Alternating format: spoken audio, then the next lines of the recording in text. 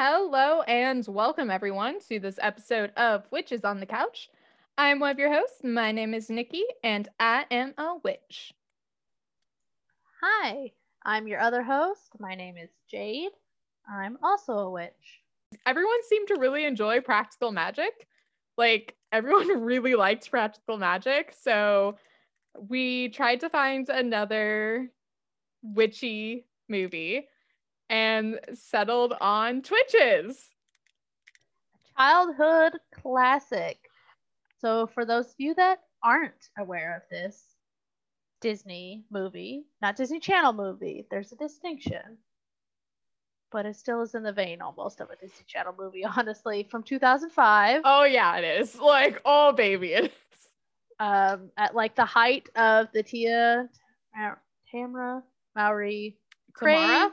Tamara, sorry. Already had a lot of alcohol. Yeah, we're a little drunk on this one. Sorry, guys. It's been a long day already. Yeah, so stereotypical Maori twins. It's delightful though. I feel okay, so I'm disclaimer on this. This is one of those movies I do really like. Like I remember watching as a kid, but we didn't have cable or dish growing up when I was really young. So I would only catch this movie if it was being shown on ABC Family. And I would be like, I was changing channels and would find it. And I was like, oh my God, Twitches. And that was the thrill. And I'd get to watch it, which was like maybe once a year around Halloween. And that was like maybe once a year. So I'm not as attached to this movie as probably people who got to see it like planned or owned it.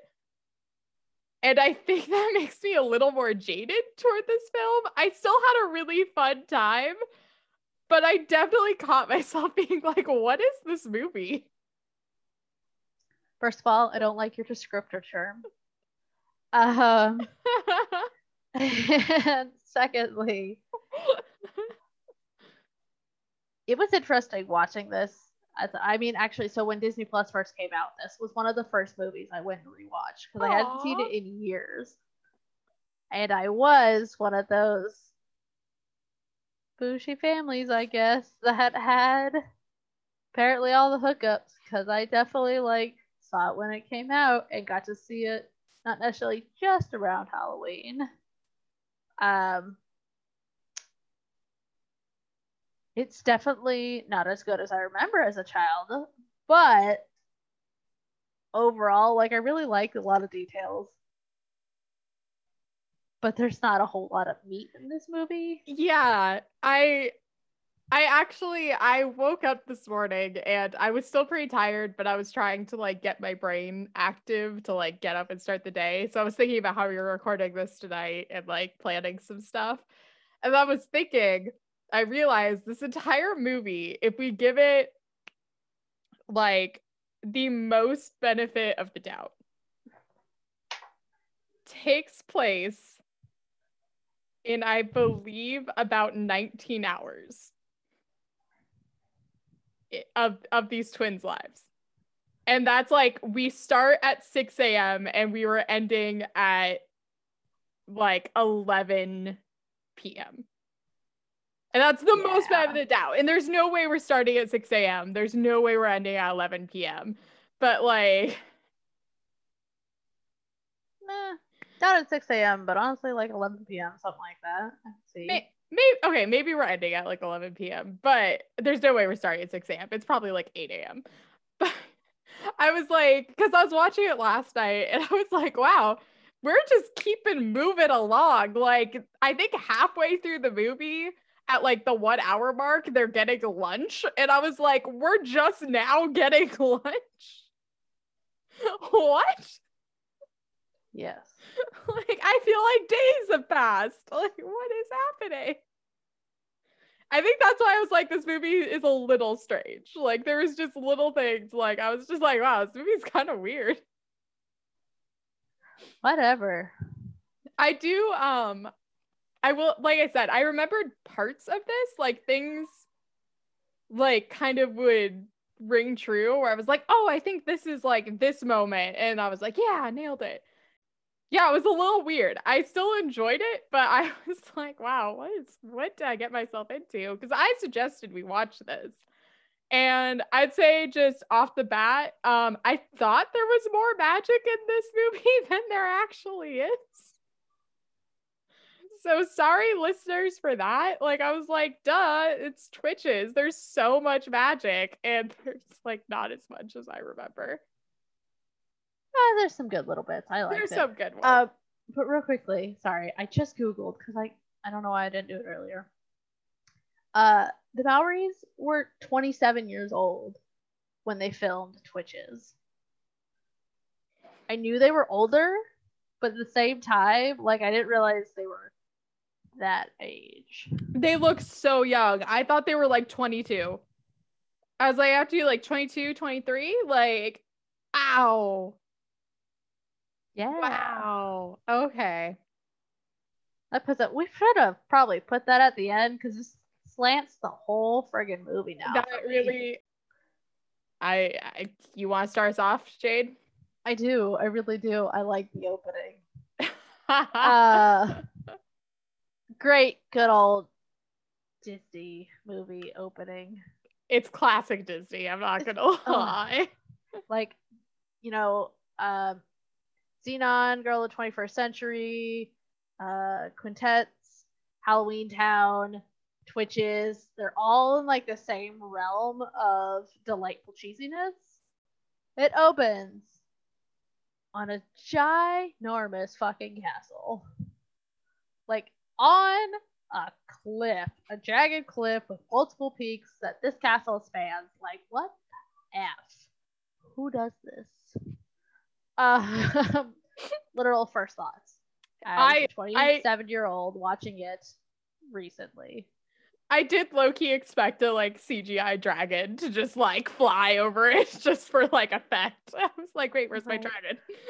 And so we were, 2005 again. We're at that stage where CGI is really cool. They can do some cool things, but it's cheesy. Which there are a few of those in this movie, but a few? It's not that bad. You're so sweet to this CGI. Whatever. I do give it a break for its era. We'll say that. Okay. Ginormous castle. Darkness. Literal, like, it's gloomy, and then literal black and red clouds. Darkness starts spreading over everything. The narrator. Coventry, covered in darkness, only twin witches that were born on Halloween can break. Can they survive long enough, though? Prophecies. Crazy.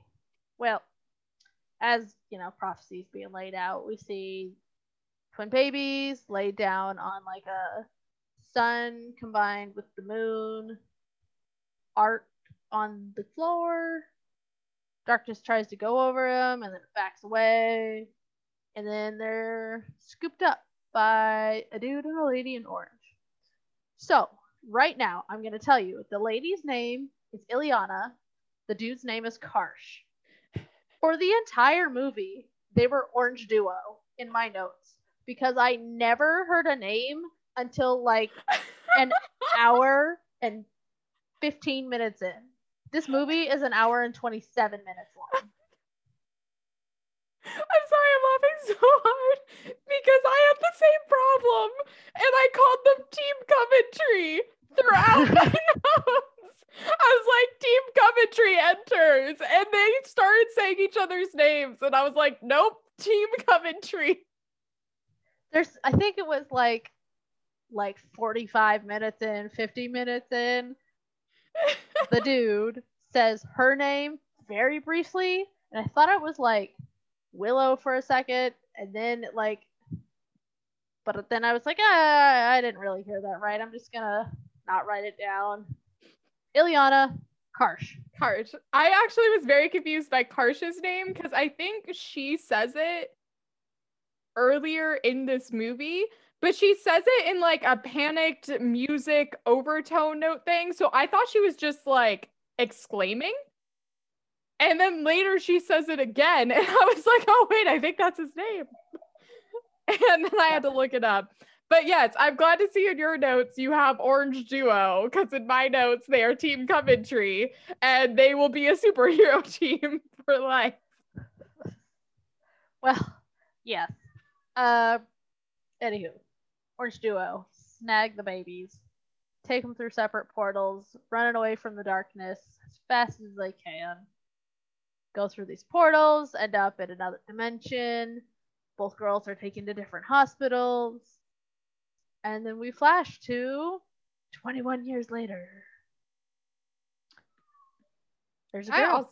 Can I also note the credit sequence in this is really good.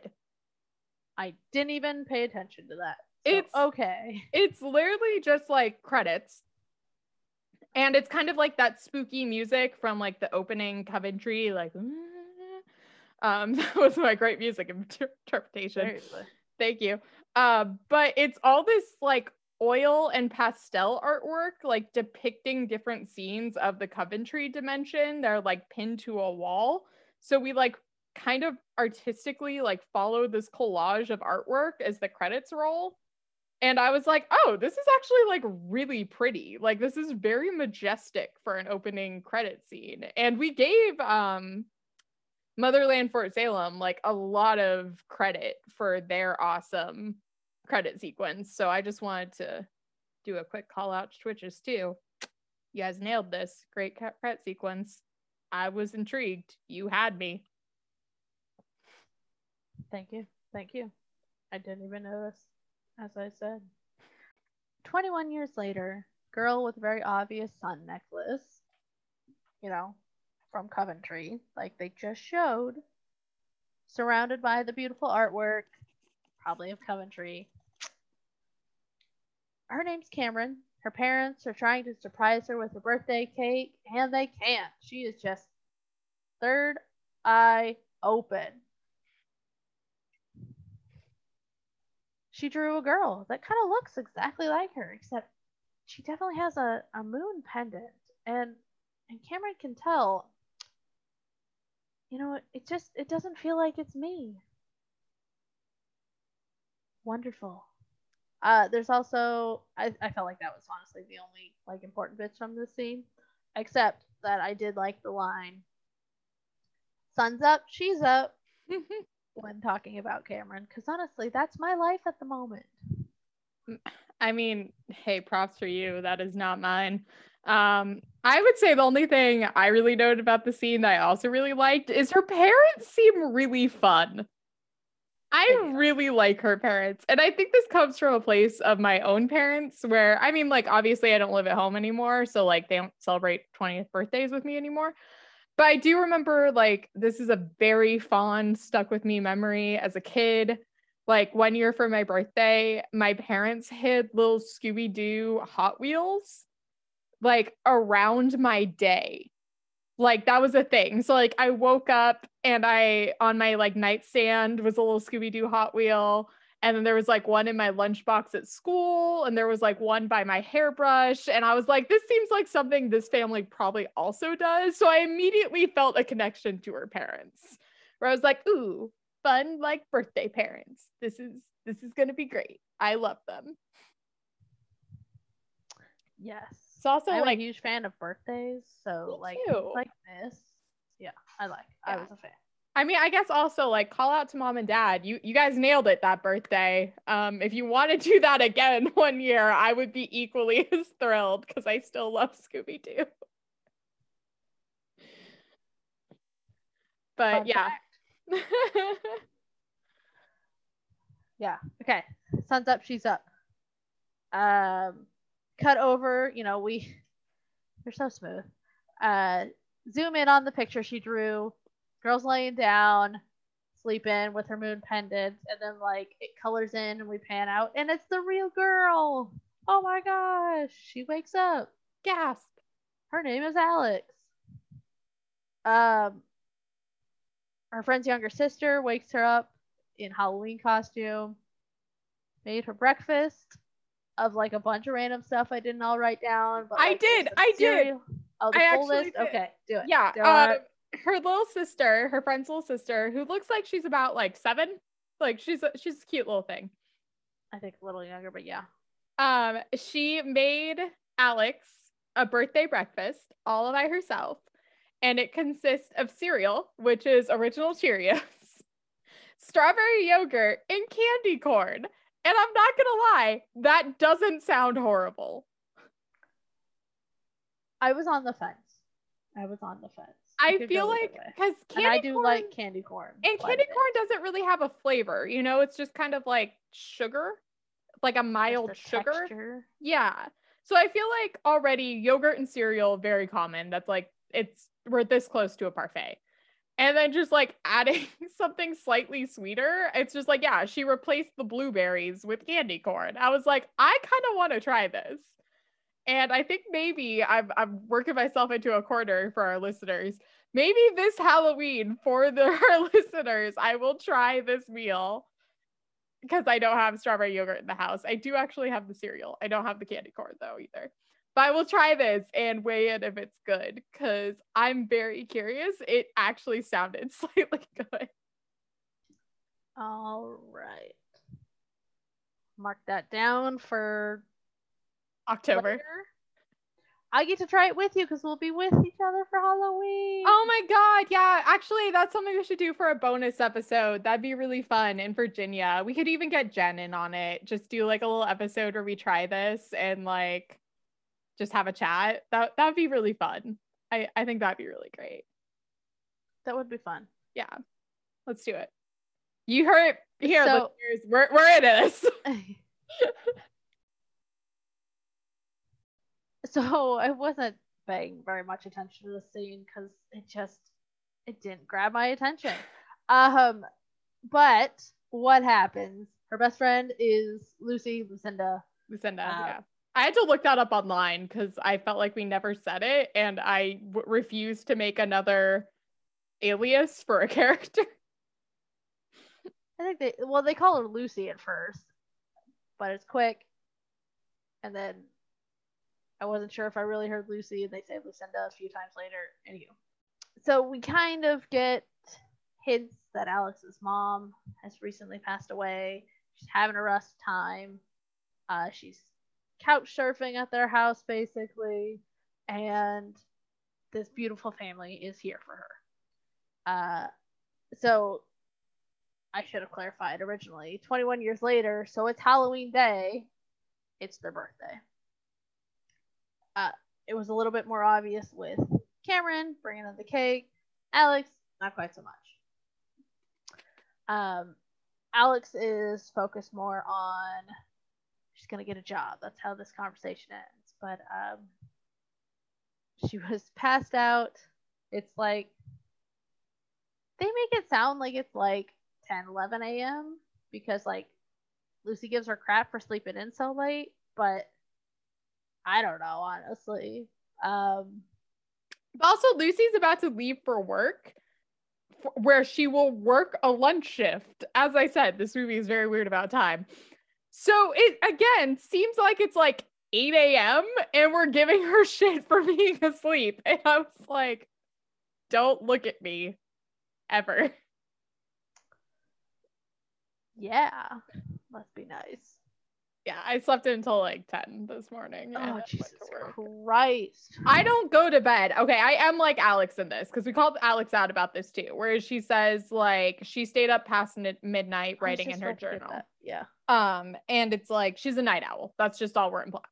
Alex, her mom used to say she's a werewolf. Moon's out, she's out. Yes. Which I thought was cute.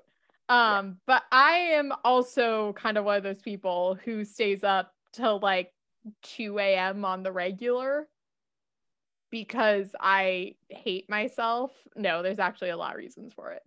But I usually, if I'm in bed by midnight, I'm proud of myself. I was like, oh my God, look at me going to bed so early. So I also then wake up much later and start work much later, but work well into the evening. And then the whole cycle repeats itself. Yeah. Yep. So between people getting up for work and now my stupid cats are on a schedule, I wake up about 5 a.m., if not 4:30, every single day. So I passed the fuck out by 10. We're gonna have a rough go of it on Halloween together. Yeah, so there's not too much to really say about Alex. We know it's also her birthday. She's gonna go try to find a job. That's about the gist of it. She says, I do remember this. She does say that the strawberry yogurt cereal and candy corn is delicious. So Alex, you better not be lying to us, because it's gonna be rough for us later otherwise. But we cut back to Cameron, who is playing tennis with her dad.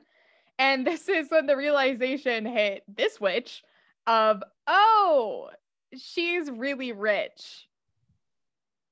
I didn't get that in the opening scene, but now we see she's at like a mansion and this is their tennis court. Yeah. Like, oh, that's what's going on here.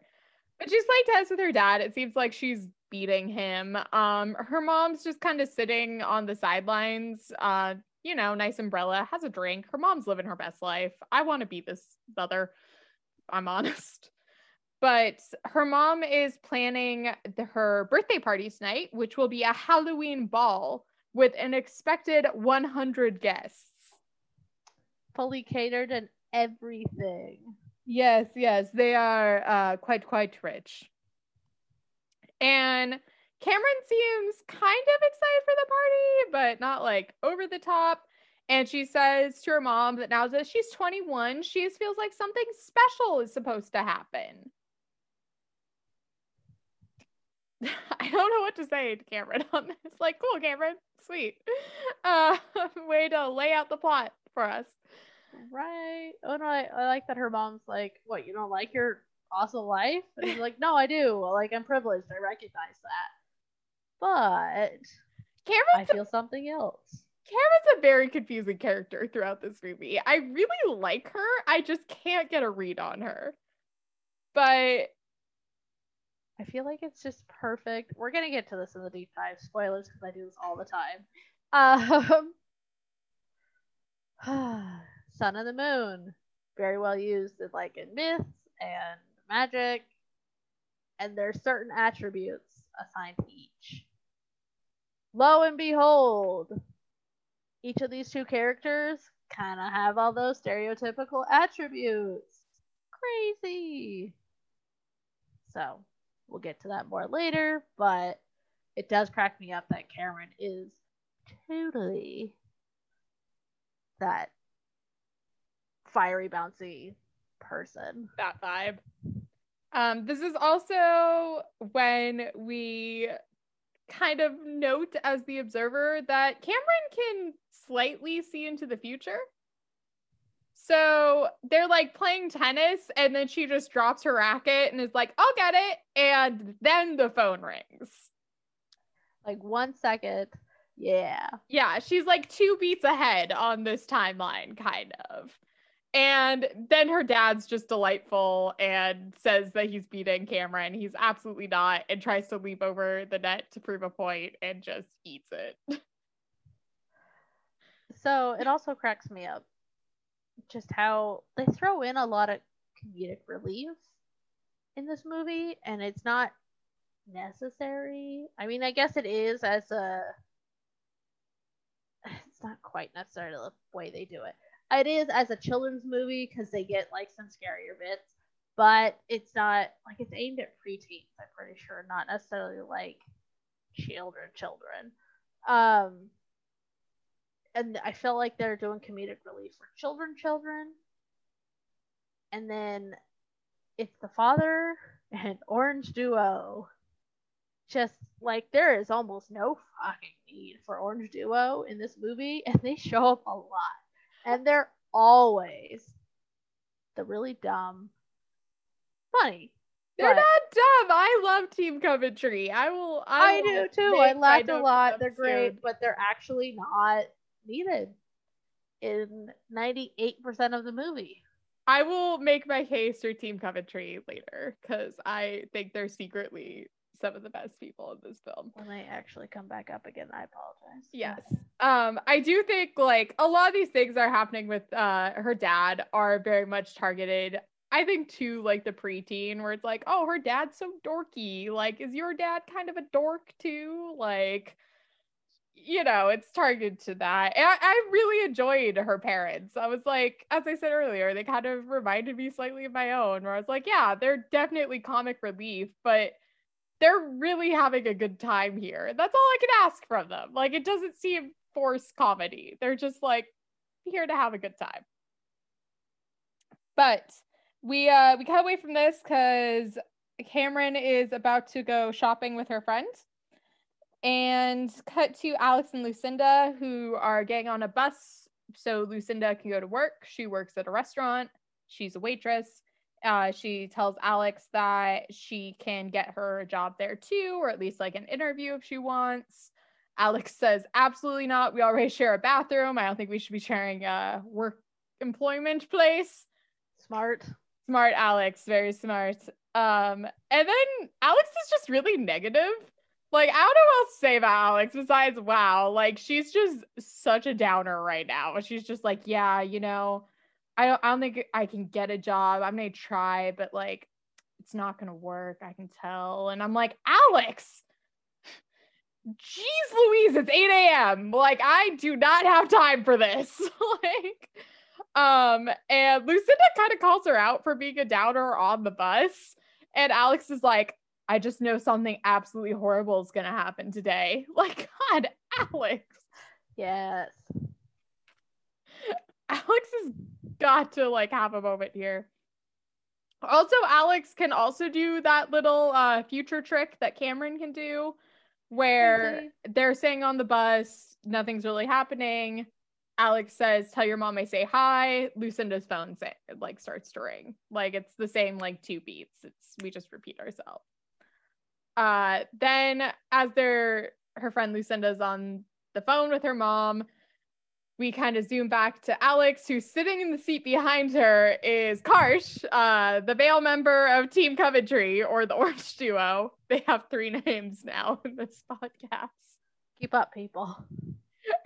And he is like, stares at Alex, very intense, is like, I knew it. And I was like, okay, you have no chill, man.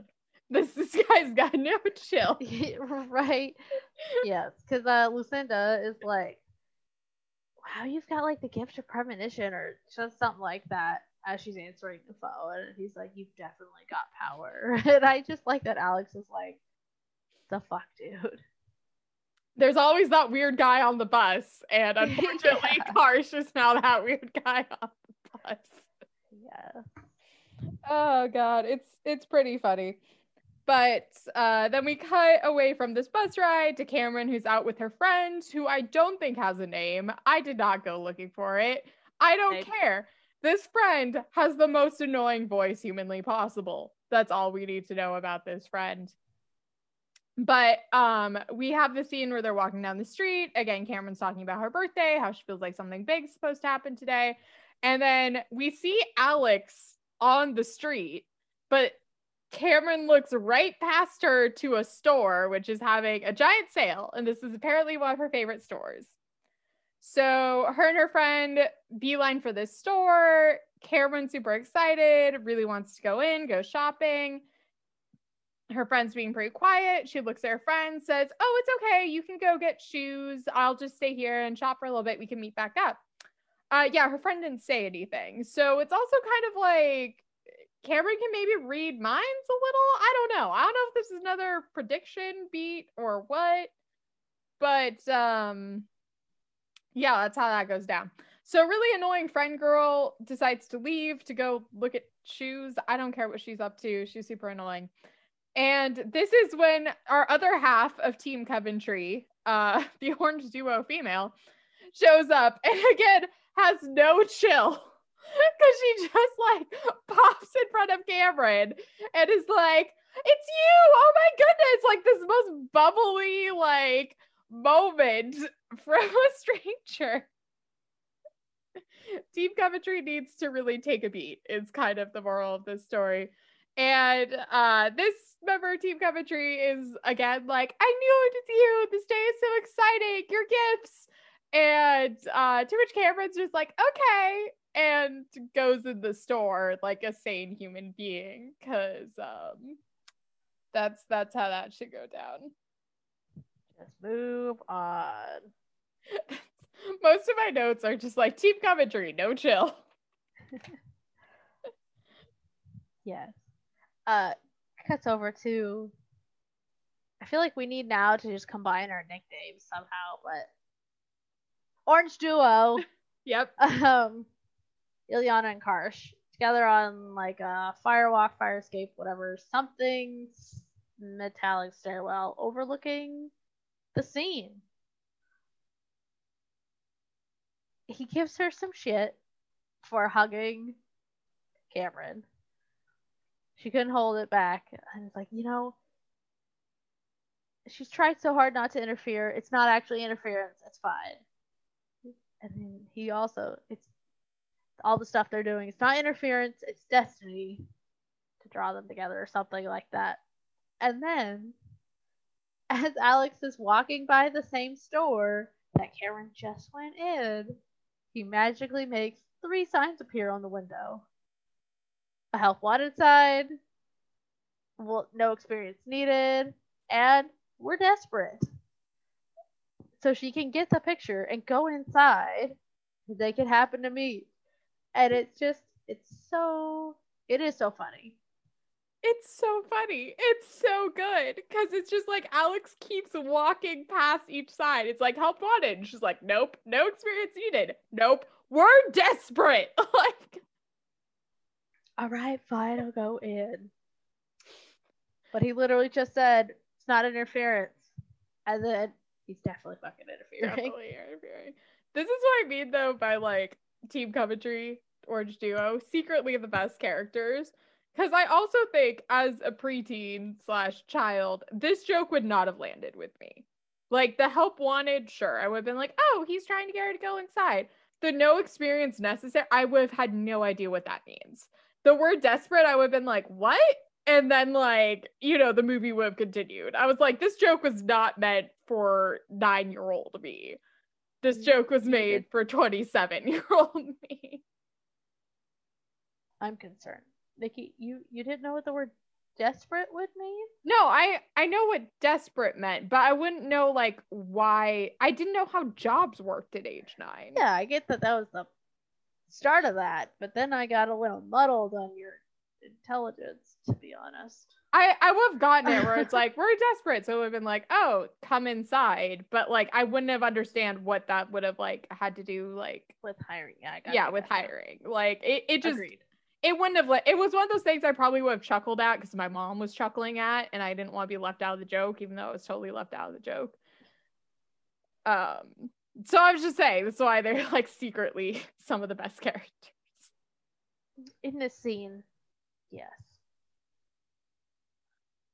So Alex goes in up to the counter where a sales lady, oh, here's that dress in size 2 that you were asking for. Sorry, it took me a moment.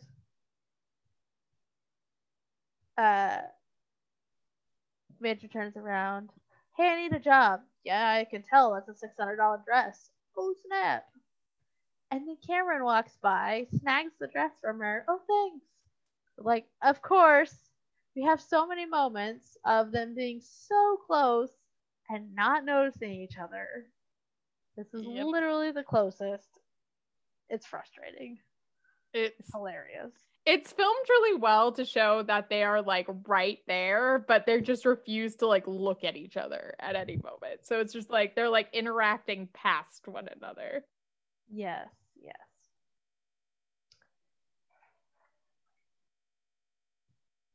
So Alex still manager lady. Honestly, I think she doesn't seem like a manager. She's working at the counter, whatever.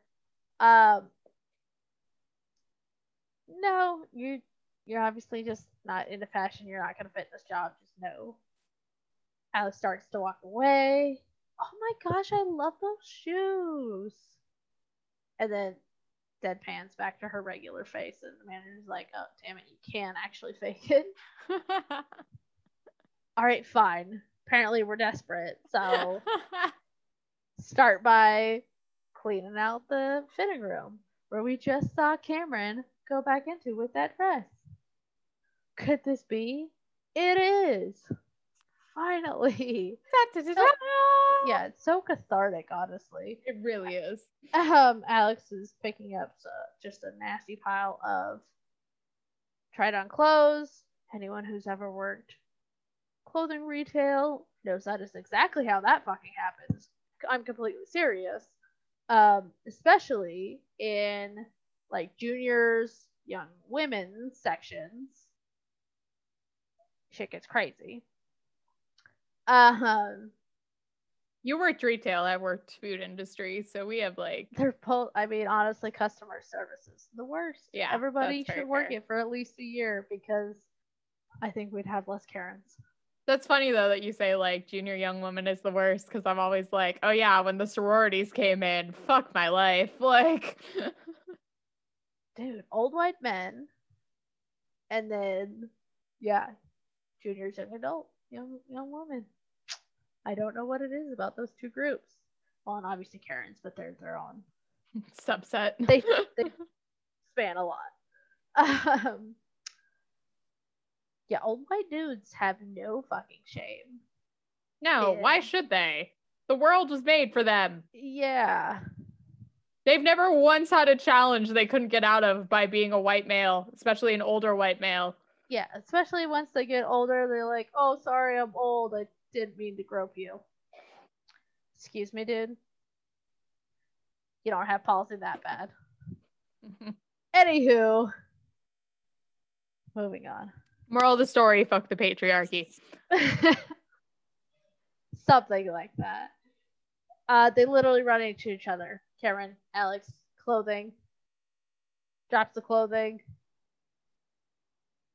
Scream when they see each other because that's the only natural reaction. I mean, right?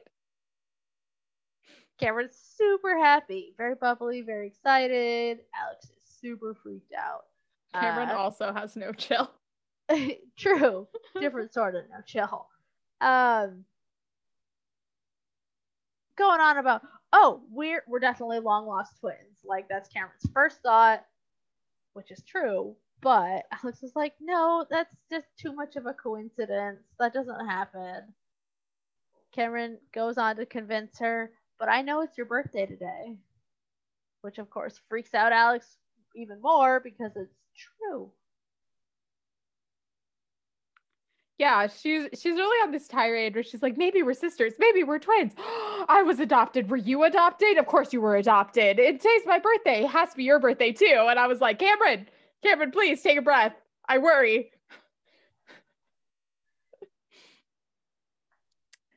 She also has no chill. She learned that from Team Coventry. But Alex freaking out for obvious reasons. This woman has no chill. Runs out the store. Is like, nope, not handling this. Cameron runs after her, grabs her hand to try to stop her on the streets. And as they do, time slows as their hands begin to glow with magic. Crazy. They say stop as they're holding hands, and time doesn't stop, but it slows down. Not really. Whoa. Once they also break hand contact, because they're like, what the fuck? All the mannequins like have their clothing like ripped off in the store window and like falls to the ground, which was strange. But what's even stranger is all the mannequins are wearing undergarments. Well, yes, retail. Tell me, did you also give all your mannequins bras and panties before you covered them completely with 4 other layers of clothing? No, but some did get bras because they're selling the pieces. Bras. No, well, yes, there were obviously, like, in the lingerie section, there were mannequins with underwear and bras. But I mean, like, we put a bra on a mannequin and then put a dress on it, so we could tell you about the bra, kind of, but so you could see, honestly, like, because there were occasionally some pieces that had like it needed extra cup. Okay. Okay. Put it that way. Definition. Okay. So, but yeah, no, not quite like that. I just we were specifically selling the underwear and bra. I just thought it was really weird. I was like, why should they fully dress the underclothes of these mannequins to cover them? Because it's Disney. So it happens. The clothes come off because they yank their hands way down very forcefully. So the magic rips off the clothing. But it's Disney, so they can't have naked mannequins. God forbid. Naked plastic people. Oh no. With no parts. Yes, the female form, even in plastic, non-anatomically correct form, is just too aggressive to the eye. What would the boys think? What would the old white males do? Honestly, though, the like NCAA or whatever that does the rating, super they're a whole other mess of like we could do a whole podcast about like how fucked they are. But that all happens, and they just kind of stare at everything that's now happening on the streets due to their hand clasps. And then we cut away from them on the streets to Coventry, where the twins' mother, who has an amulet of her own, this one is the combined sun and moon design, where it's like kind of overlapping, flashes as she grasps it dramatically and runs down the corridors yelling for Thantos. Because once she gets there, she says, they're alive. This woman has some dramatics. I was here for it, but man, what a dramatic woman. Their mother named Miranda. Thantos seems to be her boyfriend. Later, I find out they're married, but I did not catch that till like that scene. Yeah. In the same way, I was like, I don't know these people's name. I'm gonna call them Team Coventry. There's a scene later where I was like, wait, are they involved? And then there's like, they outright state they're married. I was like, oh shit. But she tells Thantos that the twins are alive. She felt it. Her necklace flashed. And we have to find them. And Thantos, who is a man, he's a nondescript man. I don't know how else to describe this dude. White male, gray hair, that type of man. He does wear a nice ascot. I'll give him that. True. He's a very real quickly. Oh, go on. As an older person who has analyzed little details of shoes, like right off the bat, I'm like, everyone's been wearing bright colors, and he's wearing fucking black. Mm-hmm. Like, come on, Disney. Oh yeah, he's wearing black and red. It's black spoilers. On black, red ascot, black gloves, black shoes. He's honestly just a little bit of a dick. He's sinister. Like, there's nothing outright, but it's just you get a sinister vibe. It's so outright. Don't even. Like, he's in a dark room next to some dark other figures. But nothing as like Miranda he doesn't runs do anything specific. He doesn't say anything specific. Fair. It's just that sort of vibe in the background. I will say, I think I was inherently against this man, as I know this actor. He is fairly prolific, and he plays a lot of villains. So, since we're breaking it down, the name, as I was actually, before we were recording this, I was talking to Nikki about it. How we were trying not to call him Thanos? Yes. Sorry if we slip up. Like, it's a common thing. Thantos. And then I was like, what is the root of this? Is it, I think they're trying to get at, even with Thanos, Thanatos is a Greek god of death. But like Titan level Greek god, not the regular pantheon of Greek gods. I was about to ask, wasn't he a Titan? Yeah. Like I'm pretty sure like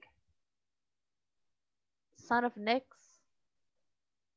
And Nyx is one of the originals, because like Gaia And I can't remember who the fucking father is, but Gaia's Earth, mother of all. Yeah. They were the original two, and then Gaia had like 5 children, and Nyx was one of them, if I recall correctly. And then I want to say really confusing, if I recall, in mythology. I think she's one of those that no one really knows. Kind of. Yeah. But also, that's kind of her thing. Yeah, exactly. It works well. Yeah. But yeah, I'm pretty sure Thanatos is so death, darkness, overall creepy theme throughout for this name. Just adding on. Yeah, I think also what doesn't help is in the scene, like you said, he's wearing black on black on black with some red. Dark lighted, dark figured, pillared, and like looking, not gonna lie, I mean, from my standard, real great goth guy right here. I'm like, yeah, it's a great goth outfit. You're killing it. But we have Miranda, who is wearing royal blue, a sparkling tiara, a now light bursting amulet, and glitter. She literally has glitter on her face. Like, the dynamic is not subtle. True. But obviously, if we're not giving away this movie in this one scene, as the movie did for us, Miranda runs in, says that the twins are alive, she must find them. Thanatos says that she can't leave the castle because of the darkness. And so they will make their best efforts, though, because they must find the twins before the darkness does. We cut away from Coventry and this very obvious plot. Yeah. So we cut over to girl still freaking out. Alex just wants to leave. Cameron won't let her. They meet up briefly with Cameron's friend, and Cameron's just like, I'm taking my new twin. Bye. Oh, also before this, sorry, this I just found funny. Alex gets fired. Oh, yeah. Oh, because Cameron walks out wearing the dress. Cameron's walked out in the dress, so is accused of stealing and has to pay $600 for the dress. Which, of course, she happens to have in cash on hand. I thought it was funny. I don't know why I was like, I have to bring this up. But I love that Alex gets hired. 10 minutes later, gets fired. And Cameron has to pay $600 and is accused thief. Right. One thing that also cracked me up is we already know how much the dress costs. But we see the manager lady counting like 5s and a couple of 20s. And I'm like, nah. But that's a whole other thing that's not relevant. So the props on this movie are real sketch as far as they don't matter. Matching, don't focus. Matching anything. Matching narrative, the props do not. Let's just throw it out there. True. Okay. Girls, going home. Going to Candy's place.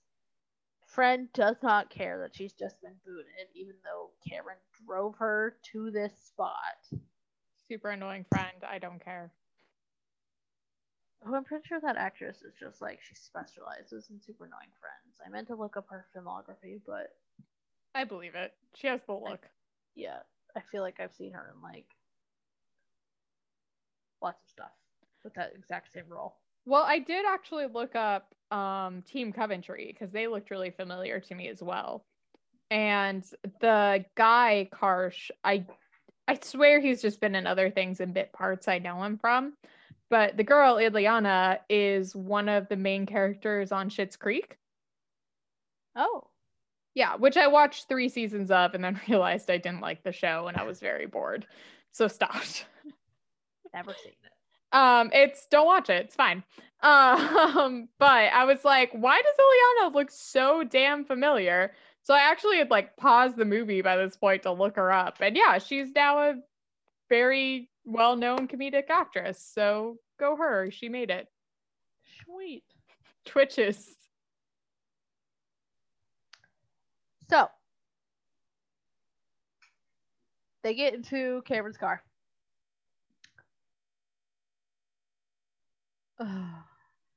Alex they get into it, lots of talking. Doesn't really matter. Alex knows she's adopted, but she only ever had her mom. And her mom died 3 months ago. Very emotional, very sad. Cameron grabs Alex's hand, and the car goes haywire. And they just let it run for like 30 seconds. It's funny in that way. And the thing that really gets me, so it's a Porsche convertible.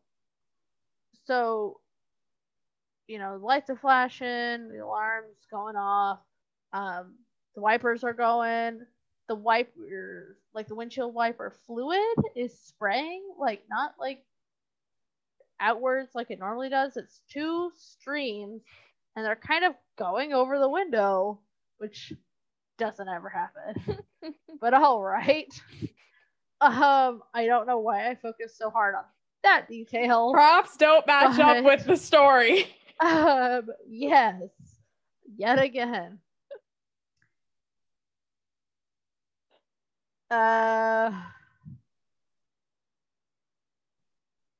So they get that under control, though. They start driving around. They're just like aimlessly driving. It looks like they're actually still going to Cameron's house, but Cameron's talking the whole time. We get tiny little, cuts and bits as she's talking over as they're driving. Says nothing about you. Trying to convince Alex that it's all fine, and they're totally twins, and they have magic. I think that's weirdly a great critique for this movie, that like 50% of the lines have nothing of value. Right. Like I said at the beginning, like it's got good bits, but there's not a lot of meat in this movie. That's how I feel. Yeah, I agree.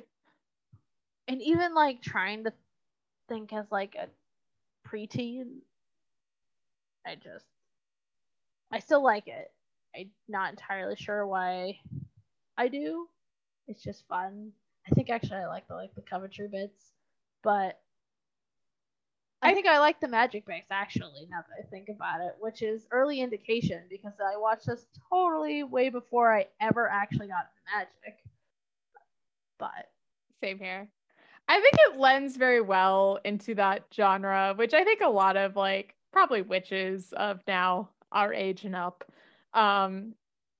understand, which is like, it was a novel genre too. I'm not gonna pretend I didn't read these, which is basically just like, I'm a regular girl. Now I find out I have magic, and I'm just going to think about that for 80 pages. And then maybe there's a conflict, who knows? But the most important thing is I have magic. And it's like, what? And that's like just the entire genre. Like, I read a lot of books like that, I'm not gonna lie. If you say so. I didn't read like any of them. I sure as hell did. All right. Yeah, so they've been driving around. Cameron's been talking the whole time. Alex not convinced. Anywho, Cameron makes Alex hold her hand again. And they trade clothes, sorta. So Alex is in Cameron's brand new $600 dress. Cameron's wearing the clothes she was wearing before she bought the dress. Alex's old clothes are just nowhere to be seen. Cameron's super excited because that's exactly what she was thinking to happen. Alex not so impressed. Makes her hold hands again. Apparently she thinks. So now she is wearing her old clothes again. Cameron's wearing the original clothes. Alex wearing the original clothes. Who knows where the new dress is? Literally never seen again. They finally arrive at Cameron's quote-unquote house. McMansion. Only the snarky housekeeper is home. This snarky housekeeper shows up like 3 fucking times. Yeah, she got her like Actors Guild card off of this movie. Which is just the weirdest fucking way to do it. But I mean, kudos to her. Mm-hmm. She's there to say very rudely, your parents aren't home. Fuck off, basically. And then like she gets the shit end of the stick twice later in the movie. And that is all that she's ever like in the movie. You do see though, basically. like in the background, it's like other help, air quotes, are like moving stuff around for the parties. They're like setting up like flower arrangements and like tables and chairs. Like there's people in the house. Yeah. Yeah. Anywho, They just don't Cameron's have just- speaking roles. yeah, fuck it. Background people. They mean nothing to us. Cameron's parents are not home. And Cameron was totally just about to say, hey, I have a long lost twin. Welcome. Meet her. Alex, not about that plan. But they go over to Cameron's room. She's trying to find her sketches from the past.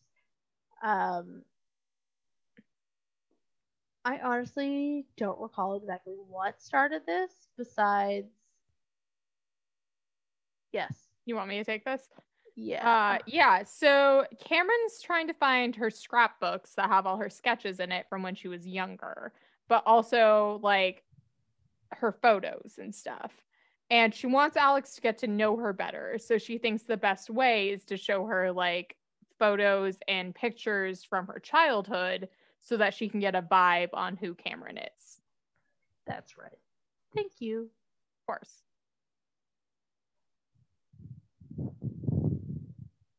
I do also like there's this like weird bit going on that will like go throughout the show where when they pull up to the mansion, Alex is like, this is your house? And then they like go in and she's like, this is the living room? And then they like get into Cameron's bedroom and she's like, this is the, and Cameron just gives her the death stare. And she's like, it's cute. And it's just like, yeah, Alex, you gotta stop. So get in her room. Cameron's like, oh, I wonder if I could open that drawer with my magic. And she does. Across the room, telepathically just kind of opens the drawer. The scene was so stupid. I loved it. So they hold hands and then they tell the drawer to open and it flies across the room. They don't do a spell. Let me just make that very clear. Cameron literally looks at the drawer and goes, drawer open, and it opens like 3 inches. And that's apparently all magic is in this world. At the moment. Just telling things to do things and they do it. Very Sorcerer's Apprentice. No. Wizard Apprentice? Shit. What is the one where Mickey Mouse is he's the Wizard's Apprentice or something like that? The animated. Oh, I was thinking the broomsticks and like they keep multiplying and he just F's it up. I think that's Wizard's Apprentice because I think the Sorcerer's Apprentice is the Nick Cage film.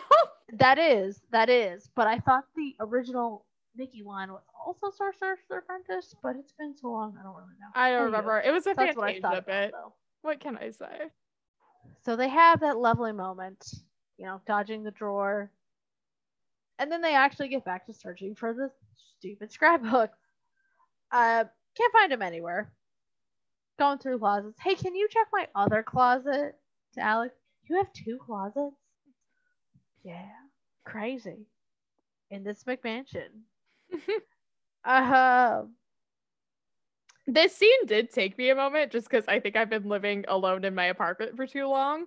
Because, like, I have 3 closets in this apartment. And so when Alex is like, you have a second closet, I was like, girl, chill. And I was like, wait a minute. This is a bedroom, not a full apartment. Yeah, just about to say, like, that's different. Yeah, it definitely took me a minute, though, where I was like, why is she being, oh, right. And they're both walk-in closets. Mm-hmm. That's the thing. It's a portal to Coventry, though. So Alex walks in, light flashes. Cameron's like, what the heck? Walks in, light flashes, door closes. They're in another world. Don't worry, Orange Duo is there. Team Coventry. Ileana and Karsh. I do love when Alex walks through and Cameron follows her. Cameron has the scrapbook. She found them.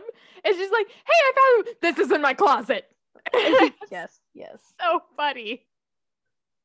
It was a good moment. I was like, all right, Cameron, you don't usually get me with the jokes, but good job. Like, Ileana, Karsh, Pierre, magically, super awesome. Explain it all. They don't do a very good job of explaining. I understand though. Alex and Cameron are overwhelmed. They don't really listen very well, but at the same time, yeah, it's not very good explaining. They're also trying to do that dance where they tell them things without telling them everything, which never works out. So, that. Their dad died the day they were born. Darkness is out to get them. Oh, Alex, yeah, those stuff you used to write about Coventry? Yeah, you were right. Basically, is that vibe. They don't say it outright, but Alex has that light bulb moment. They kind of nod their heads, basically. this is also where we discover that Cameron apparently has the gift of premonition. No, the gift of sight. And Alex has the gift of knowing, which just sounds like a gift made for a movie. We don't want to have you question why Alex knows crap. Yeah. And Karsh and Ileana, the Orange Duo, Team Coventry, were their father's most faithful servants. They were like their number twos. And this part I just had to bring up because I really liked it. Ileana explains that when they're born, they whisk them off from this dimension into their dimension because there's infinite dimensions. Well, there's 9, maybe 9.5. I don't know why it made me laugh. I was just like, that's pretty good. Like, I totally missed the 9.5 part. Yeah. That is funny. Because, that's how do you wrap your mind around? First of all, like, even if you're not in their situation, 9 dimensions. But how do you get 9.5? Oh no, but I loved it. And then, but the fact that she doesn't stay on that for long either is especially funny. It's literally just a blip, and then we're done. Moving on. Darkness out to get them. Yeah. They have to save Coventry. They're the only way. Alex doesn't want to help. She knows how that story ends. She wrote about it. They're marked for death, which is, lovely. Good way to end that, I guess, as they're running away. This was another good Ileana moment because like Alex is running away at that point to like get back to the closet. Cameron's running after her. So it's just Ileana and Karsh. And Ileana's like, I wonder if we should have told them that they're marked for death. And Karsh is like, why would we tell them that? Like, it was a good between them moment where I was like, yeah, secretly the best. Well, scoop up the scrapbooks, go back through the door, and then they try to quick argument, try to go look back through at the portal, and it's suddenly in the closet again. Oh my god. They made it super dramatic, and it's just, oh, okay, that's a thing. So afterwards, we kind of get a bit more of exposition / explanation on what's going on here. So Cameron's photos and, not photos, Cameron's illustrations that she's drawn around the room / what's in her scrapbooks are all actually scenes and pictures of Coventry. So she's drawn the castle, she's drawn other places of the land, she's drawn Alex, she's drawn their mother named Miranda, and the darkness and everything. And while this was all going on, Alex has written about Coventry as a child growing up. She says it was like her escape from everything happening in her life.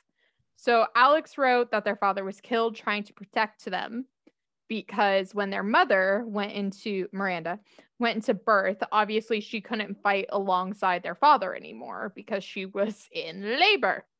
So the darkness took that as a moment, pounced. Their father wasn't strong enough to defend the castle on his own. They got pushed back, and then he died. But before he died, he put all of his magical powers into the twin sisters, sacrificing his life. And this is also a part where it's like when the darkness came for them as twins, when they were laid out on that marker on the ground, the darkness came for them but couldn't touch them. And it's like this flashback scene where it's like a light bubble appears as the darkness reaches for them and their emblems glow of the amulets. And it's a real Harry Potter moment, I'm not gonna lie.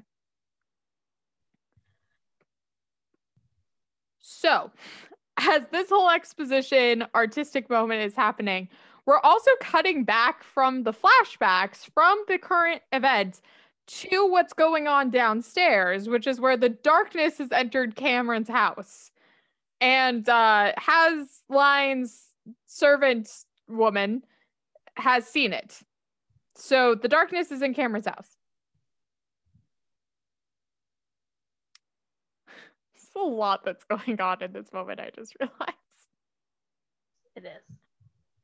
But while all this is going on, because we've had this exposition, we've had this moment, Alex is arguing how she doesn't want to be a part of this because she knows how the story ends. She knows that their dad dies. She knows what she's up against. Cameron is saying they have to do this together. And after a brief argument, Alex agrees that they're in this together. And so they leave the house, get in the Porsche to go to lunch, and the darkness starts attacking the entire mansion. Damn it. But the twins aren't there. So it's just chaos for chaos sake. Well, burns the flowers, conveniently burns only the art of Coventry, and yeah. The darkness has like one power outside of like killing people, and that's like burning flammable objects. But not just like any flammable object, it has to be highly flammable. Like a bouquet or a loose sheet of paper. Anything else, it'll be fine. It's not his dimension, all right. It's very confusing magical rules. So it's like a lot happens, but like, damn, this movie is kind of stupid. Wow, rude. I'm just calling it as I see some. 2005 for children. So we come back to Coventry. Because this was not enough. Once again, to Miranda, the mother. She is having none of this shit anymore. She wants to leave Coventry to go find the girls because they're her daughters and she wants to find them. And this is also why I realized her and Thantos were a thing. Because she's yelling at Thantos about how she wants to find the girls, and Thantos is like, honey. And I was like, oh, crap. They're apparently a couple. But Thantos then says that she can't leave because that's exactly what the darkness wants. And they have to think about the fact that maybe the twins or the girls are just a trap to lure Miranda out of Coventry so the darkness can fully take over. This is also when we discover Thantos is in fact Miranda's husband's brother, which means he is the twins' biological uncle, which is a little gross. I'm not gonna lie. Like, sure, there's nothing really wrong with this, but like, it's a little weird that you're widowed and then you marry your spouse's sibling. I mean, that's very monarchy. Yes. But it was weird to have it just very randomly in a children's Disney movie. Yes. Yeah, it's very like actual, like the Tudors, like European monarch. Yeah, that's exactly what happened. But it's a Disney Channel film. Like, what the fuck? So Thantos kind of talks Miranda out of leaving Coventry to go look for the twins. But when he's hypothesizing that the twins are maybe a trap for everything, he asks about how they escaped Coventry in the first place the night they were born. Miranda says she doesn't know. And Thantos hypothesizes, what about Karsh and Ileana? He was the most devoted to my brother. What if they got them out? To which Miranda does have an epic eye moment. I don't know why, but it's like Thantos is obviously much taller than her. Like she's a, I think, average to tall woman, but this guy's kind of, I think, like on a step or something and just kind of taller. So they do like the camera where it's like slightly slanted down to her and she like looks up very menacingly. And I was like, oh, this is a good Miranda moment. Like I'm really into this. Where she says that Karsh and Ileana were murdered the same night as her husband. Everyone knows that. So they're beyond suspicion. She then kind of leaves because he talks her again out of leaving Coventry. So she just marches out of the room as Thantos calls after her and says, "Don't worry, I will find them for you." But then we stay in the room far too long to once again just tell you what's going on in this film, where it's like we're just on him and a portal opens and he's like, "I'll find them." And it's such an obvious villain moment. I didn't know what to do with that information. I was just like, yep, here's our villain. Cool. Right? No subtlety. Well, I mean, yeah. Yeah, it's so obvious what's going on here. It's the girls. We cut back to the girls, sorry. Cut back to the twins. And they're at Alex's apartment now, house. Well, not hers, Lucinda's. And we go back to that bit where Cameron is now like, this is your house? This is your living room? Like, we just do it again. It's still kind of funny. It works. We get a bit more exposition. Alex writes when the moon is out. And Cameron always draws first thing in the morning when the sun rises. Crazy. This is also when Cameron's mom calls her to check in. And Cameron's super excited because she's like, oh my God, they tell mom everything. This baby glorious. You're going to love her. She's amazing. She's a cool mom. I adore her. And I do love Alex in this moment because she's like, how are you going to break this on her? Hi, Mom. This is your daughter. And I just found my long lost twin sister. And we're supposed to battle the darkness in this magical land with magical powers that we just discovered today from a being that's trying to kill us. Thanks. And to Cameron's credit, she does realize this is probably not the best course of action. So Alex kind of talks her out of explaining what's happening. But Cameron still does take the call to her mom, where her mom says that the florist took the Halloween theme a little too far. And we can see that her mom's again home in the mansion, looking at all the dead flowers. And Cameron's solution to this is kind of just to tell her mom that she made a great new friend named Alex, and she's going to show up to the party tonight for her birthday. And her mom's like, oh, awesome. The more the merrier. Bring whoever you want. Da, da, da, because her mom's great. And so that's on the table now. And during all this, Team Coventry, the Orange Duo, is following them again. Which is, just in hindsight, like a moment, they're just really trying. So, real quickly, as they're following it, this scene particularly, it's just like, this is so unnecessary. They're trying to be comedic relief, and it's just not necessary at all. I cannot believe there's no point. There's really no point. We're about to get to the most unnecessary part of this film ever. So basically, just so you know, Team Coventry is following them. So this is also where we do get some exposition, though. Again, some more. This is a very exposition-heavy moments. I don't know why it was all given to me. I feel like I'm the most inaccurate of the hosts here, but here we are nonetheless. So Alex goes through all her journals and writings and talks about how she knows the escape from Coventry and basically the whole history of it because she wrote it as a child. So yeah. So basically, Alex is invited to the party, and then the Team Coventry is like trying to follow them, but doing a really weird job of things. So they leave Alex's apartment as quickly as they come. I don't really know why we went there. I guess we built the set. We were gonna have another scene there. Get the stories and then Yeah. linger for some reason. Because why the hell not? Also, no one else is home when Alex is doing this. I have no idea where like the 7-year-old is, but she's not there. So they pick up the stories, they leave. Ileana like walks through the apartment complex's wall to like get inside.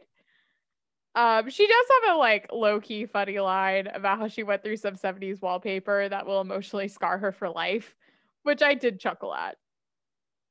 But this is also when we do, I guess it's pertinent, but it's like Karsh does have his little flip like rose-colored glasses that he keeps like holding up to the sky or around the twins, where he can basically see the invisible darkness coming in before it manifests.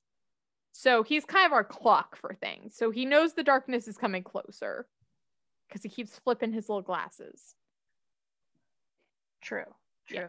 But besides that, yeah, like they make the car go off and then magically turn it off, and then he goes to walk through the wall, but she takes too long, so they leave. It was such a stupid scene. This whole scene was Not a kind of fan. stupid. Like we didn't need to go to Alex's apartment. We could literally have just cut to them like in the next scene and being like, Alex could have started it with like, thanks for stopping to pick up my notebooks. And that's all we needed was like one line. We didn't need an entire scene devoted to this.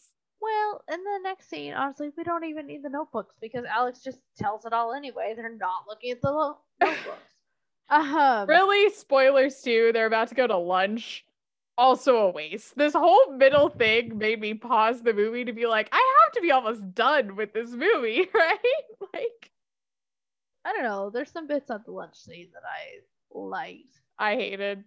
All right, we'll get to that. So, Alex's place, they leave. They're just walking around town, like specifically, especially through like this one grassy square. Alex is telling Cameron about her stories.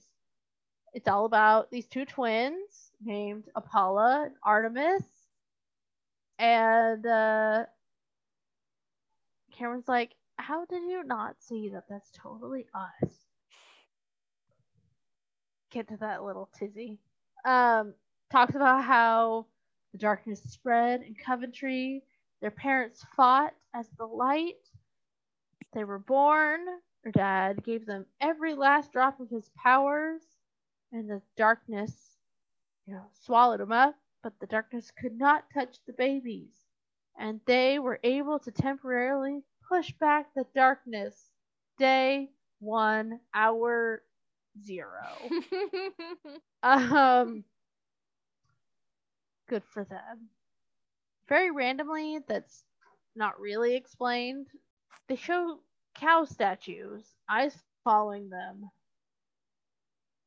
as they're walking by. It's like legitimate eyes, not like statue eyes, following the girls as they're walking and telling these stories. And like, I assume it's supposed to be Santos, but it's never, not that I saw at least, it's never explained, never indicated. There's no point besides just ominous feeling. There's also a weird moment here when, as this is happening, Alex is still talking about her stories, where she's saying, besides like the whole recap of the whole babies with the light and how their ambulance glowed and they light bubble shot back the darkness, whatever. And then she was like, When I got a little older, I used to write about our mother, Miranda, and it always seemed like she was still there, but trapped, and I was the only one who could rescue her. I have no idea why this happens. Yes. Well, so they have, you missed it, I guess. They have the moment where they're, I don't remember exactly what brings it up first. They both write about the same woman, Yes. same description. They both call her Miranda. Yes. And then Alex goes into, she married our uncle, but I always felt like she was trapped. And I can rescue her. I'm the only one who can rescue her. Like, where was I? You were shopping. Oh, that sounds right. Okay. It's a really weird narrative moment because it's like, okay, so let's just say for argument's sake, we don't know Thanatos is our villain. Like, we're just in the dark. This line comes out of fucking nowhere.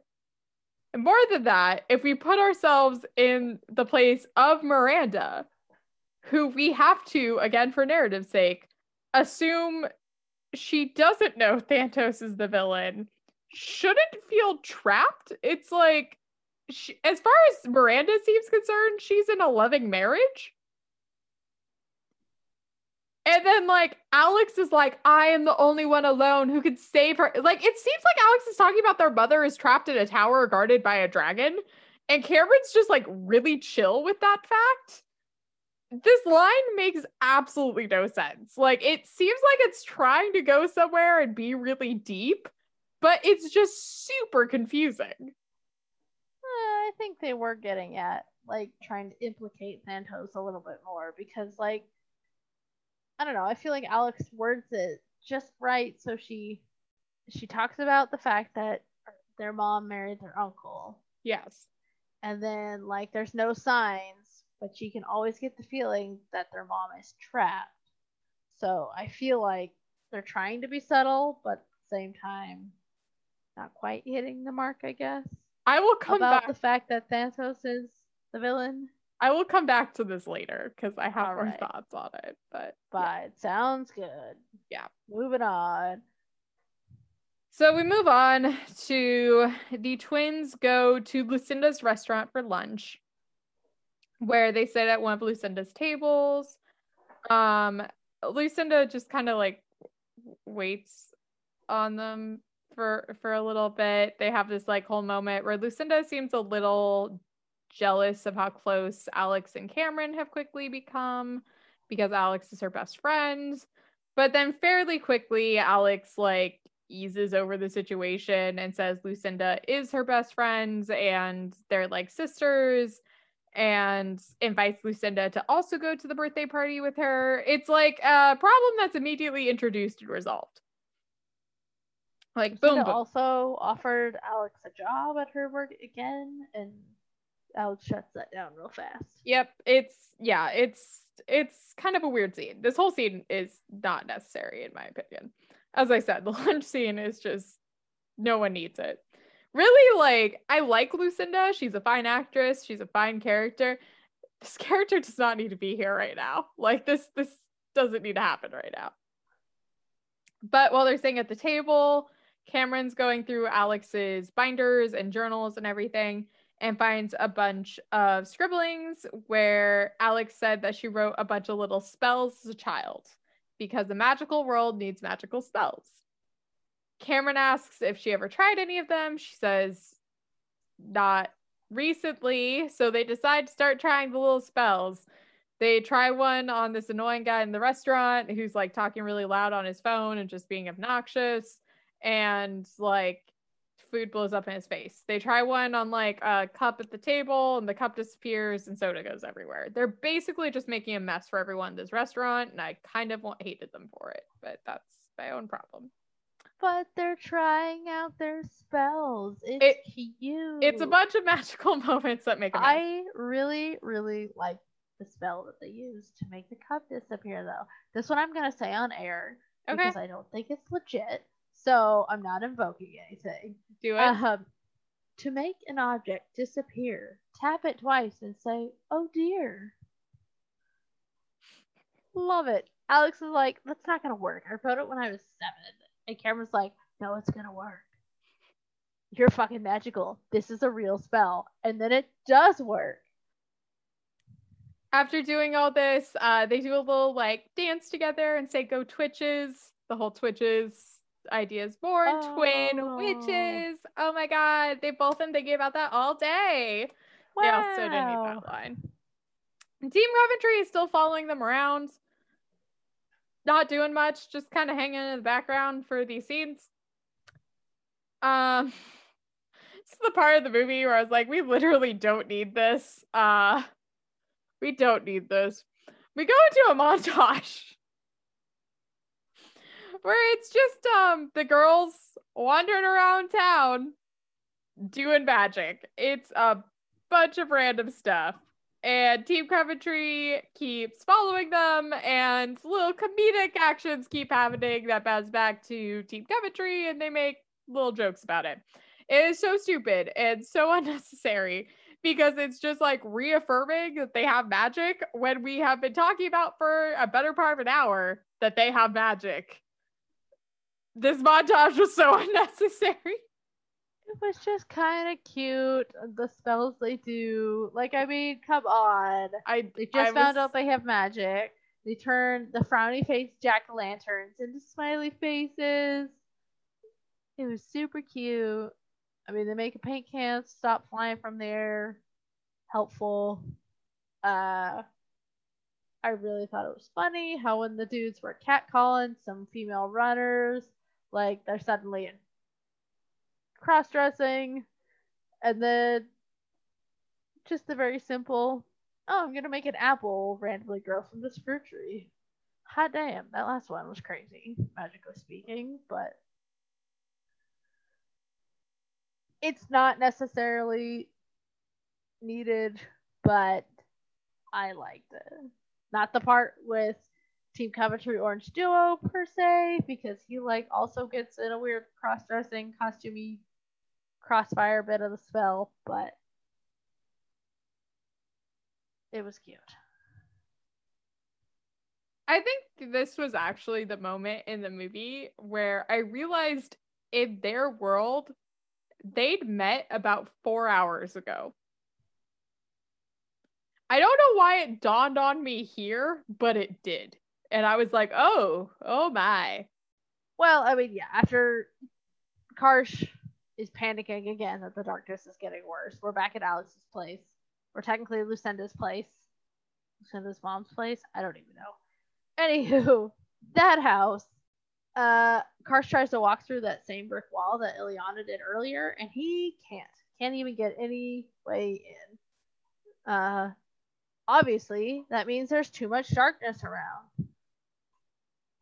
The girls are talking, get some OJ. Darkness starts creeping up the sink. No big deal. This was arguably actually my favorite Team Coventry dynamic line of this film. Purely because I play a lot of Dungeons and Dragons. It reminds me a lot of Dungeons and Dragons. Because, yeah, Karsh makes a note that, like, the darkness has come. It's here. He can't do his magic because it's too much around. Ileana's like, what should we do? And he goes, I'm thinking of a plan. And there's, like, 5 beats where the camera just stays on them. And Ileana goes, have you thought of one? Just no. Like, it really reminded me a lot of D&D, where it's like you introduce a problem and everyone freaks out for a minute, and then someone's like, let me think, and like everyone goes quiet for 30 seconds tops before the person's brave enough to be like, did you figure it out? Like, I don't know why I loved it. I loved it so much. It also kind of reminded me of something Jade and I would do. I'm kind of like a hardcore planner. I am definitely one of those people who's just like, just let me think and make up a plan, and like make everyone go quiet while they just stare at me. And I just wait for someone to be brave enough to call out the fact I haven't thought of one within 20 seconds. Yeah, I cannot make up plans on the fly like that in D&D, so yeah, that was terribly awkward. I'm the planner. So this scene just like made me really like them. It was just really a fun moment where I was like, okay, this was good. Like, I feel like they had a lot of like stupid comedy, and then on occasion they had like really good comedic moments where I was like, oh, this is funny. Like, this was cute. I mean, occasionally, but still not all that necessary. So anywho, girls are talking about portals to Coventry. Cameron's super confident they can take on the darkness because they are effing awesome. They're gonna kick its butt. And then it rushes through the window and they freak out and run away. Because it's, wrecking the place. The darkness, just to clarify. That wasn't clear. Cameron's wrecking the place. Yeah. So Cameron and Alex run to through a bedroom door, I should say. Go upstairs, run through a bedroom door, and suddenly they're in Coventry. Amazing. Orange Duo, Team Coventry, Karsh and Ileana, are there. They say, Alex, magic the portal. She was just thinking that she wanted her and Cameron to get away safe. And what happened? They're in Coventry. Amazing. Cameron's really freaked out though at seeing the darkness, understandably. But she's no longer that confident in her powers. But now, because Alex summoned the portal, she's the one that's super pumped about her abilities. Karsh and Ileana, basically they open the portal for them to go back home. As soon as they get there, Cameron runs back home, very dejected in her bedroom, and they have a weird sun setting, moon rising montage as like Alex is still pumped and Cameron's dejected, and it's 30 seconds of just weird transition. So before this transition, there is this moment where, again, I feel like Team Coventry is just coming in with like small bits of information that we're like not giving them credit for, where we do find out that Team Coventry's powers are limited in their dimension, which is why they can't always like summon things or help the sisters or really be much help to the darkness in that dimension because they're already weakened. That's just a fun fact. But Cameron runs home, and after this like montage transition, she does have this nice moment with her dad where she says like she's sorry, like she never wants to leave here. She's happy here. She loves him. She loves them all. Thank you for never letting anything bad happen to me in my life. It's kind of sweet, mostly because that she runs upstairs to get ready for the party. And her dad's like, I don't know if I've just been played or that's one of those moments that make parenting all worthwhile. And someone who has no kids. I just thought this was delightful. I loved it a lot. But Team Coventry is still around despite this team transition. We are at the party now. We just kind of assume it started. The Halloween ball bash for the 21st birthday is occurring. And Team Coventry is there. They're kind of acting as waitstaff, which is kind of hilarious. And Cameron has dressed up as a princess for her own little party. Her annoying friend is there once more, who is a cat? Question mark? Like Josie and the Pussycats? That's what I assume. Yeah, she has like a cheetah print jumpsuit and then this like really fake bejeweled over the top collar and teddy bear ears. Anywho. And also, this is a hypothesis, mostly because I couldn't figure out why this outfit was giving me weird vibes. Fake boobs? No, I think it's just the fact that she's wearing like skin tight suit versus but the boobs very don't conservative. move. What? Like in her jumpsuit, it looks like she has like padded boobs, like sewn in. It's a bit, I only thought about this because I was like, why is she moving so strange? And I realized that like her chest didn't move properly when she walked. Okay. That's weird to focus in on. I don't know if I focused on it. I didn't notice any such thing, but all right. Moving on. Very weird, but I'm throwing it out there. I think there were fake titties sewn into that jumpsuit. Come at me. But annoying friend is there, and this is another weird moment where I feel like this movie tried to do too much in the last like 20 minutes. Where Cameron's not having a good time at her party. Her annoying friend asks if it's because of the twin sister. Cameron says no. It's because she's realizing that she's been in vapid and shallow her entire life. But we're never going to bring this character plot up again. It's just something we are commenting on now, so we realize Cameron is self-aware, but she doesn't seem that vapid and shallow throughout everything. It's just like something she's now bringing up to feel bad about herself, and it won't be resolved. It's just a note to self that Cameron is vapid and shallow for notes to self. Annoying friend pulls random guy dressed supposedly like Zorro. It was a horrible costume. Over to dance with Cameron to cheer her up, I guess. This friend is just a bitch. I don't like her. Yeah. Very 2D dummy. I don't think she's actually listening to anything Cameron is saying, because what Cameron is saying sounds like way different than her solution for it. Cameron's like, I'm down because I think I'm vapid and shallow. I think my twin sister realizes I'm vapid and shallow, and that's why she doesn't want to be my friend and be in my life. And I don't know if this party is even worth it, because does anyone here even like me because I'm so vapid and shallow? And her friend is like, dance with this guy I found.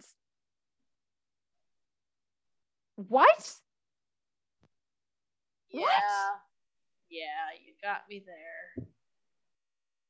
Oh my god, this is where the movie kind of lost me, where I was like, I don't know what you're trying to get at now, movie, but we're trying to fit it in, that's for sure. Again, they do have a small comedic scene with Karsh that I again found delightful, but you probably found not delightful. Where the super annoying friend, after pawning this random dude off on Cameron, goes up to Karsh, who's a waiter who has like a tray of tortilla chips and salsa, and like grabs some, scoops some salsa, takes a bite, and then scoops it again. And Karsh is just so serious in this moment that I loved him, where he's, why would you do that? You double dipped. You contaminated the entire platter. What kind of person does that? And I was like, I hate this woman. Thank you. Yes. I liked that part. Although honestly, like family places, I am a habitual double dipper. I don't really care. I try to be better for not people I'm related to, but you got me. The secret with the large tortilla chip is turn it around. Yeah, exactly. You bite it, then you hold the bit, you bite, and then you use the other end. Yeah, it's the perfect solution. Yeah, exactly. It was a great moment though, because as I said, I hate this woman. So Karsh even just getting on her is something as like, I guess supposedly trivial as double dipping. You know, other people have their own passions about it. Not here to call them out on it. Was great. And I just like how serious Karsh is on how offended he is by her actions. Because someone needs to be offended by these women's actions, because she sucks. That's about it on her, because I hate her so much. We cut to back to Lucinda and Alex's place, where they have like a little chocolate round cake that it looks like it's homemade, that Alex is just kind of picking at a slice at. And Lucinda wants to know why Alex is now fighting with Cameron when she saw them, 4 hours ago. They seemed like the best of friends. And Alex says that they just want different things. She doesn't understand, Alex really goes into, once again, a very negative, like, I am so superior, everyone pity me party, which kind of makes me hate Alex. Like, Yeah. I get that Alex is supposed to be our realist to Cameron's like bubbly, buoyancy. yeah, Yeah. a bubbly optimist. But we give Alex a lot of lines that just make her seem like a bitch.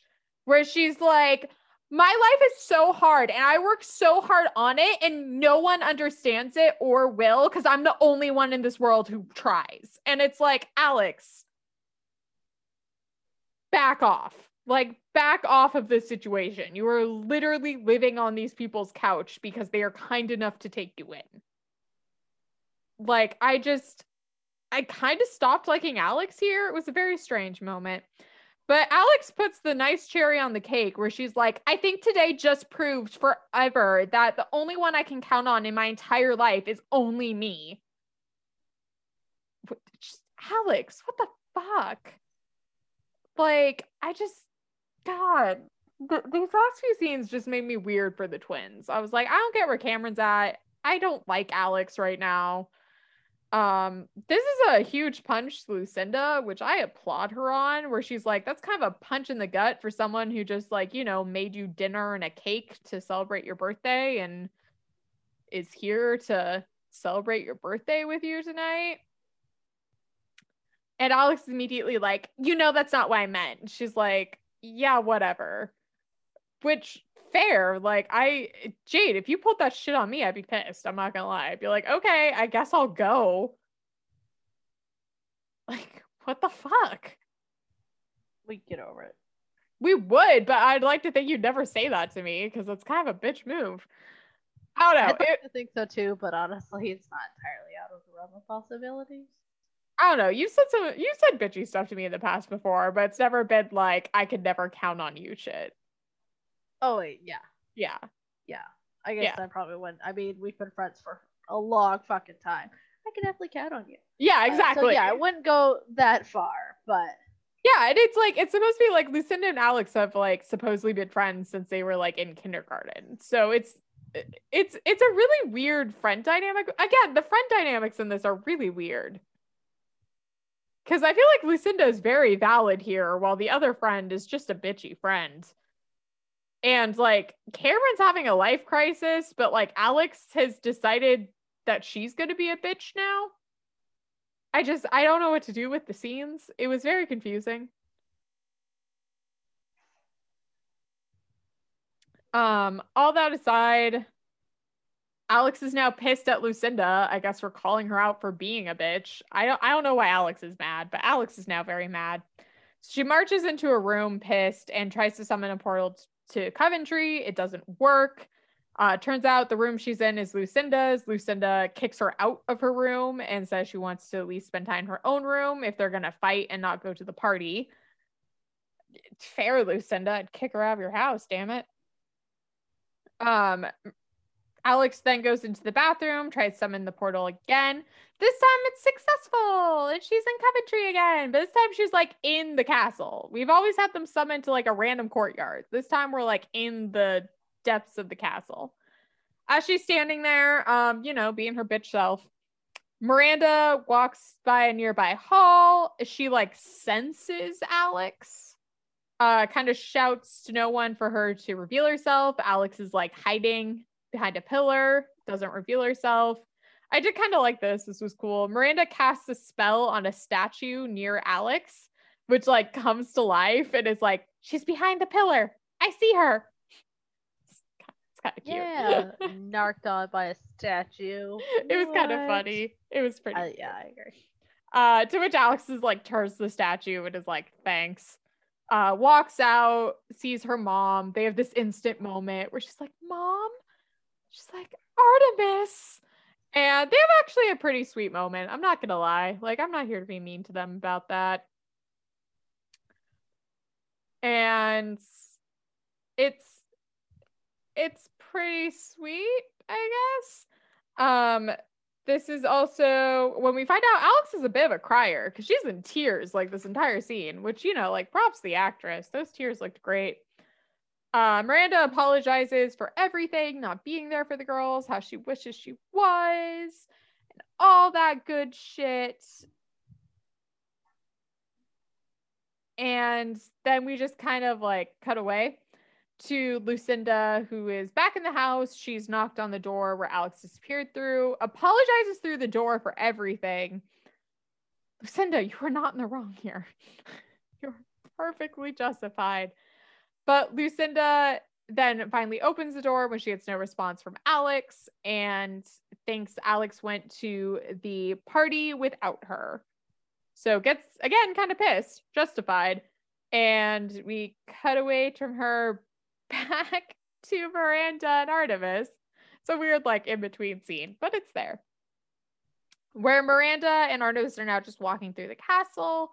Miranda asks if Apollo is there as well, or if she knows of her. Artemis says that Apollo wanted to stay with her family. To which Miranda, to her right, is like, I completely understand. I would not want to come here either if I had a loving family. Like, good on her. But Alex does say that Karsh and Ileana have been looking out for them, and that Team Coventry has kind of been the stars here. And this is the moment I loved Team Coventry, because I totally thought Miranda was in on this, and she isn't. What? Yeah, okay. Blew my mind more than anything else. But Miranda is genuinely shocked and says, wait a second, they're alive? And I was so impressed because Miranda seems all-knowing in a lot of things. And the fact that, like, Karsh and Ileana have been able to legitimately hide themselves and their death for 21 years from, like, every magic user is super impressive. I was suddenly blown away by them. I was like, all right, I'm giving you props. That's pretty cool. Yeah, I do agree with that part. I mean, especially since they only have 9.5 dimensions to possibly hide out in. Yeah, technically 2 of them are off limits because the darkness, and then they can't run into the girls, so. Yep. Apparently one of those dimensions is also the purple dimension. I don't know why that stuck with me, but it also did. But I thought that was really cool because I feel like they are really painted as just being like unnecessary characters. But it seems like they're actually very powerful. And just the fact that they're in our world is what's diminished them for so long. And I was like, okay, I kind of respect them right now. But we also get some exposition from Miranda that the darkness is getting stronger and they are all counting on the twins to save the day. Because they don't know what else to do at this point. And yeah, we cut back out of this nice heart-to-heart moment to Cameron at her party. Not super enjoying herself. She kind of blows out the candles on this giant cake. Holy crap, who's going to eat all that cake? And this is also when we get to Karsh and Ileana, who are there, and they're just kind of like waiting for the darkness to attack because they can't take Cameron back to Coventry because she doesn't want to stay. But they know she's not safe here. So all they can really do is like wait around her, which is why they're like following her around. Which again, I kind of like them for. But Karsh says that they know the darkness is going to attack soon because Cameron's at her weakest when the sun is down. So the fact that it's like the middle of the night now is the prime time for the darkness to attack her because she doesn't have her twin. She's not in Coventry and the sun's down. And as we kind of state this fact, like we, as the audience, zoom up and the darkness starts to cover the moon. How ominous. I wonder who it could be. Yeah, so Cameron's disenchanted with it all. Darkness closing in. Vapid, dumb friend tells her mom about Alex. So the mom, Cameron, they talk. Can I take a minute to call out the dad here? Because he was right now my favorite person. Because the parents realize Cameron's not happy, basically. And so Cameron's like marched off and they followed her and are like, oh my God, I wonder what's happening. And the mother is like, okay, I'll go like see what I can find out real quick from the super shitty friend. She doesn't say that, but it's implied. And we just stay on her dad, who's like self-hyping himself up for this, where he's like, all right, man, you're a sensitive guy. You know, you understand emotions of women. You can connect with her. She's your daughter. You've read every book. You've prepared for this. You've bonded with her in every milestone of life. You are ready for this moment. And then the mom just walks by him and follows Cam by herself. And the dad just stands there for a minute and it's like, okay, honey, you got this. It was like, we've all talked ourselves up for something, and just to be immediately crushed by the mother being like, you stay here, I got this alone. And he's like, okay. For the best. Yeah. I think he could have done it. I had faith in him too. The self-hype gave me connection. He probably could have done some, but it's not the same as talking to mom.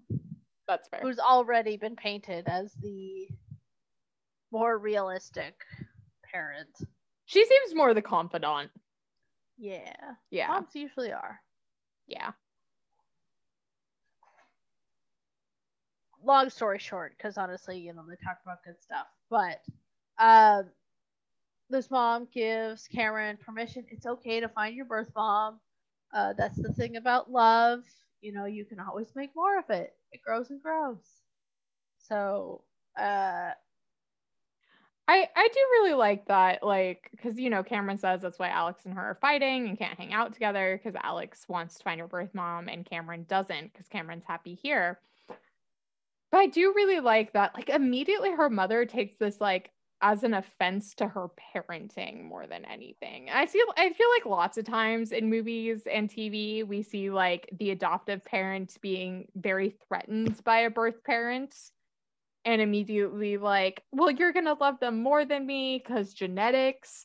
But her mother is immediately offended by Cameron's actions, like to what she considers herself being a good parent, where she like full names Cameron, which is a moment when coming from a parent. Like, you do not want that full name dropped.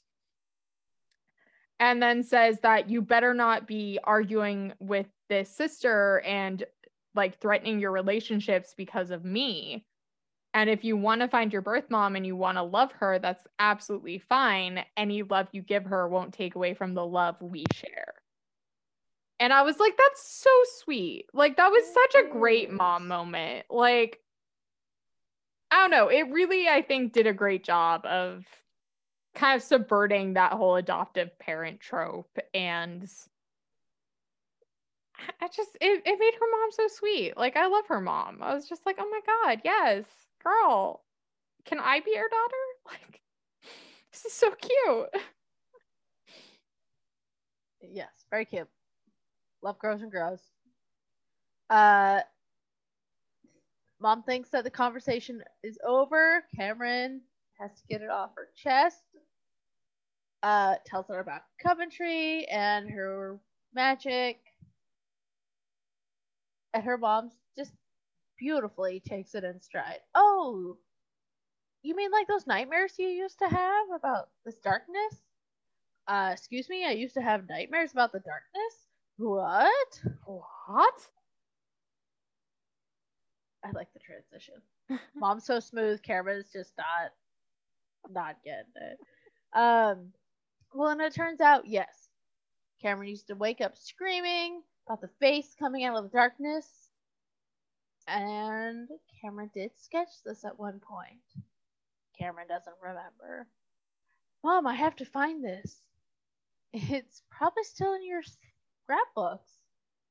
Oh.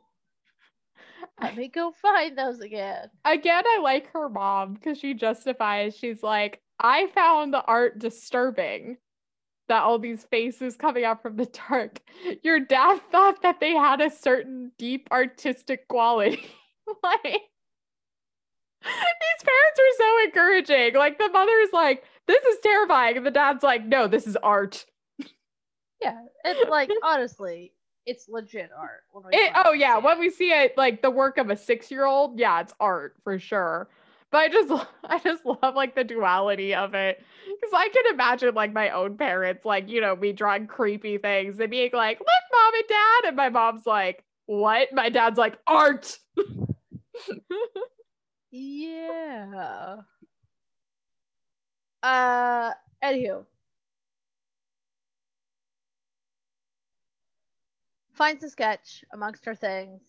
Turns out it's the uncle Santos, Thanatos. dun He's dun coming out of the darkness. dun. What a huge I surprise. am blown away. They did not write multiple scenes to tell me this was happening beforehand. Okay, but the next scene I think is one of my favorites in the whole movie. Uncle Thanatos is making excuses. He can't find the girls. I'm so sorry, Miranda. Oh, let me introduce you to my daughter, Artemis. Alex, as we know her. Uh, oh, hi. Where'd you come from? I'm obviously lying. It's so cheesy. That's why I love this scene. Oh, his bad acting skills are as good as his good acting skills. Like, yeah. So, oh, okay. Well, you guys stay safe. So you stay here. Do what you can, because the darkness has now, it's been invading the whole Coventry again. It's now at the North Gate. I will go, now that I know where to look, I will go get Cameron and bring her back. Magical. in my most magical of ways. Yeah. Cuts over to Lucinda, has arrived at the party. Tells Cameron she and Alex should talk. Lights start exploding outside, like the Christmassy type lights that they had as decorations. They explode. The guest think it's part of the whole plan. Yeah, they like cheer. Yeah, exactly. Karen's adoptive parents are like, "What the fuck?" That's our clue that this is especially not meant to happen. The only sane ones who are like, "Hey, maybe electrical things should not be exploding over our pool." Right.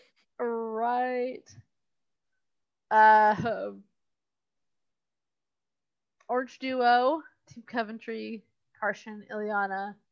I like that we have to say all of them. They have 3 names, yeah. Because darkness is still spreading. That's why shit's exploding. They open a portal in the bedroom to get Cameron to Covington. Coventry. A little too British here. We've got this entire episode saying it right. Now it's the moment. Oh, I'm like 2.5 glasses of wine in. That's very fair. I was just looking at Taco Bell delivery times. So I was like, I can wait.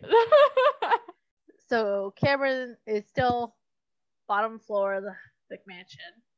Got to go up. Orange Duo individually get sucked into the darkness, trying to, slow it down so she can escape, get up to her bedroom. It's also when we find out Team Coventry Orange Duo are apparently an on again, off again couple, which kind of surprised me because I thought they were married. I didn't think they were married, but I could definitely see on and off again. They gave off married bickering vibes where I was just like, okay. Someone who's in the presence of a lot of married couples, but not married herself. Society. Get sucked into the darkness. Cameron gets cornered by the darkness, though, before she can get to the portal. She's in her bedroom. It breaks through the door. And then her adoptive mom, whose name I actually never caught. No idea. That's why I've been saying adoptive mom this whole fucking time. Yeah, I've just been saying like Cameron's parents, Cameron's mom. That's why when I say Miranda, I usually say her mom. I say her name because I'm like, we have a second mom that I just call mom. This is Miranda mom. Yeah, exactly. Anywho, Cameron's adoptive mom breaks into the bedroom, and the darkness disappears. Cameron uses the portal. Yeah, like, I don't. Oh, cool. Mom loves me so much. Yeah, Cameron asks if mom has magic powers too, and her mom's like, I don't think so. Love her mom. Yeah. All right, guys, I've got to go. Very serious. So she could use the portal. She walks into her closet, and then she walks right back out. That's the wrong closet. I love that they have like great touching moments and then just brief comedic relief.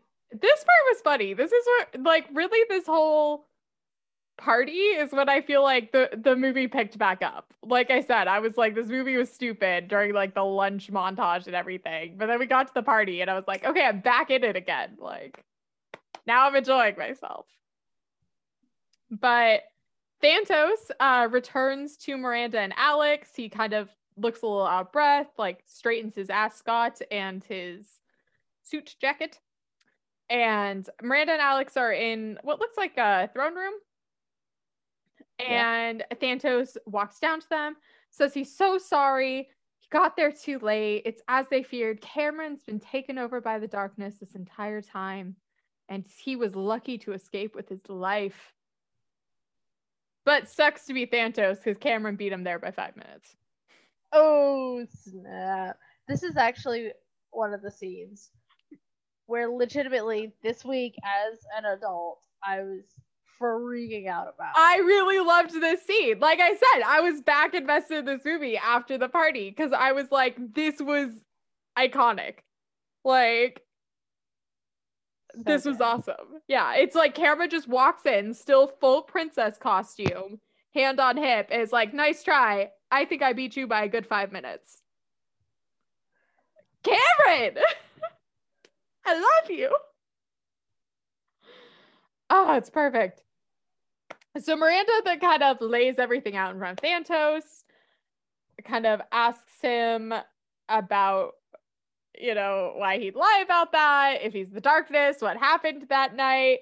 Thantos says that this is all a lie. How could she believe it? And then Miranda reveals once again the picture of Thantos coming out of the darkness that Cameron drew as a small girl. And if he'd never seen the twins before today, how could Cameron have drawn his face? Ooh. This was also another prop does not match narrative because we watched Cameron in her bedroom have the picture burned by the darkness back in our realm. And then she crumples the ashes and throws them on the ground before she leaves for Coventry. Well, so like when the darkness gets it, it just seems like it gets the edges really bad. Yeah, but she does not take the picture with her. Like she literally, it's an epic moment where she's like, I'm going to Coventry, and she crumples the drawing and throws it on the ground so that it's like her supplying it to Miranda. True. She can't have it. Like it's very shown that she left it. Props don't match the narrative in this movie. Good boy. Thank you. So following this, Miranda says she believes her twins and magically restrains Thantos, throwing him into one of the throne chairs and having all the drapery wrap around him, binding him to the throne. This is also where Miranda kind of has a moment with him. Kind of accuses him of, you know, killing her husband, his own brother. And Thantos has a real patriarchy moment on top of that, where he's like, my brother had everything. He had power. He had the Coventry. He had you. And it's like, oh, dude. Classic. Shit, bro. This is too real. I don't like this. Alex and Cameron magically pull off his gloves. And you can see that branded on each of his hands, still glowing with magic, is the imprint of each of their amulets. From the night he tried to kill them as children and couldn't succeed. This was actually a cool effect. I like this effect. This was awesome. I feel like this movie had the potential to really be something. It just, unfortunately, it was Disney Channel. Whatever. Yeah. Thanos then says that it's too late anyway, summons the darkness, escapes from his restraints, and the darkness comes and consumes Miranda because all these years Thanos has been slowly draining her of all her powers so that she could no longer fight the darkness. In desperation, Cameron and Alex take each other's hands, and once again, the light begins to glow from them as they try to think of the light to once again fight back the darkness, all the while apologizing to each other for their actions and words said over the days because, you know, they've said some things to each other, and it's good to apologize to one another when you think you're in the wrong. Like, that's how Jade and I have been friends for so long. Yeah, thanks. You're welcome. I apologize to you. I occasionally apologize for things. And that's why we're friends. See, we can do this. I just bulldoze my way through life. Yeah, so do I a little bit. It's fine.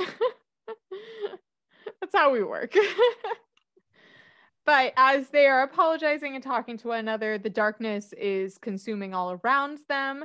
And Cameron, slightly through tears, talking to her sister, realizes that love has always been able to save them from the darkness. It's what saved them the night they were born was the love of their father, and it's what saved her in her bedroom was the love of her mother, when her adopted mother, when she burst through the door with no thought of her own life to save Cameron, which is again beautiful. Her mother, her adopted mother, I don't care, fucking love her. God, it's great. And this is also when Cameron kind of quotes what her mom said as the darkness is cackling around them, that they can fight the darkness, they can win against the darkness, because unlike the darkness, love is infinite and they can always make more. And that's pretty cute. So it is. Cameron encourages Alex to say the names of all that they love. And as they do so, the light starts to radiate and blast from them. And they end on the same line of my sister. And on that, the light expands from them, going throughout the castle and throughout the lands of Coventry, banishing the darkness and reoccurring Miranda nearby. Success and victory and love ruling the day. It's pretty cute. It's a cute ending. I'm not gonna lie. I was I loved it. I agree. I was taken in by it. It was cute. They all go back to Cameron's house for her like late night after party, Miranda included, where her adopted parents are giving Miranda some cake and they're talking and it's really cute and they're all eating cake. Ileana and Karsh have also returned from being banished by the darkness. Ileana wants them to move in together at this dimension. Karsh says this dimension is too expensive, which is like fair. Yeah, valid, especially in this day and age. Right. It's a kind of cute interaction though. I was like, all right, this is kind of cute. We have everyone back. Everyone's together. They're all like interacting, having a cute time, eating that giant cake.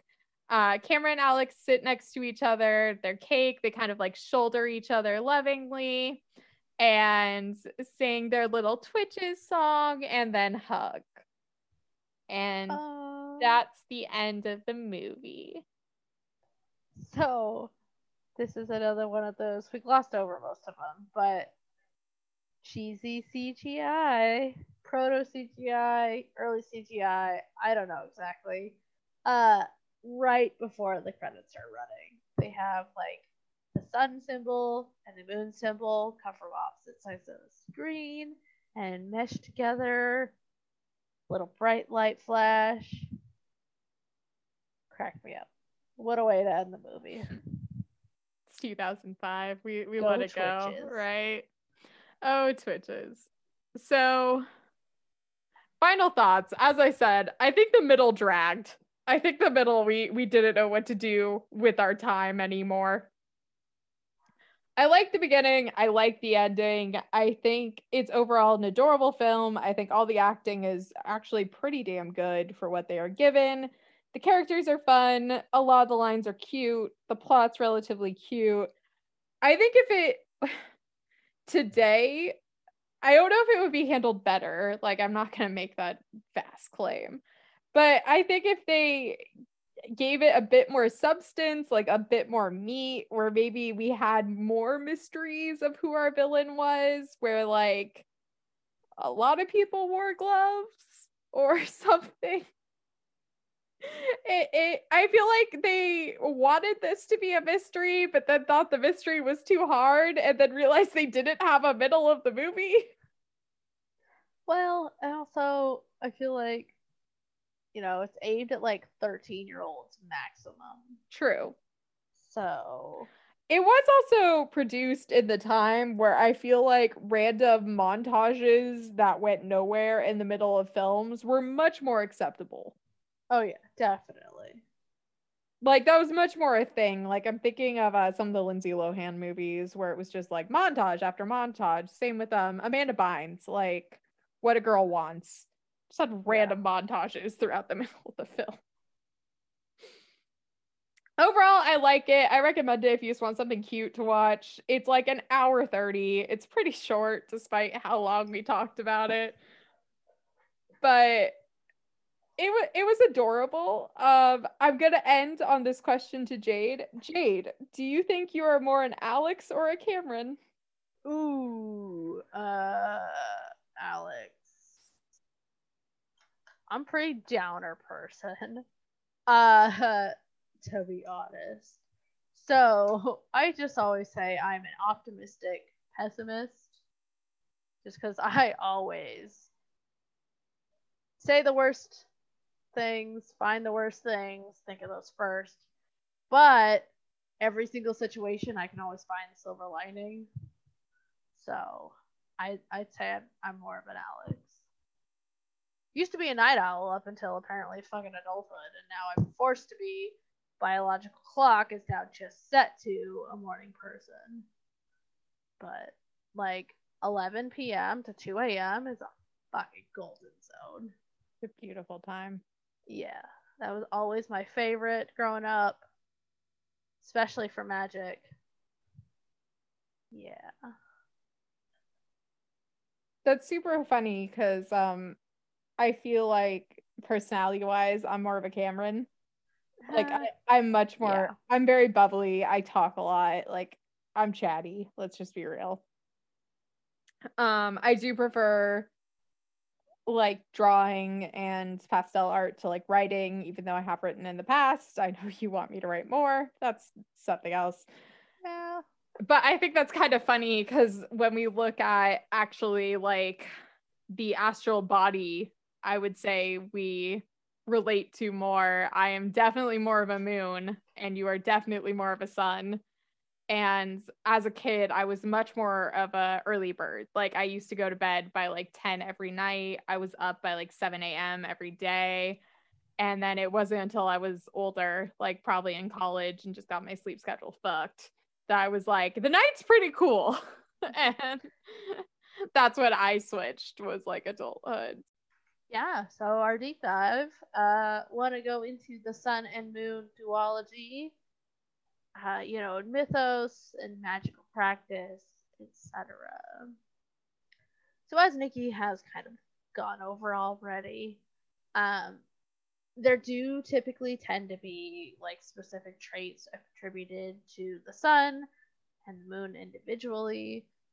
There's honestly there's a lot of details.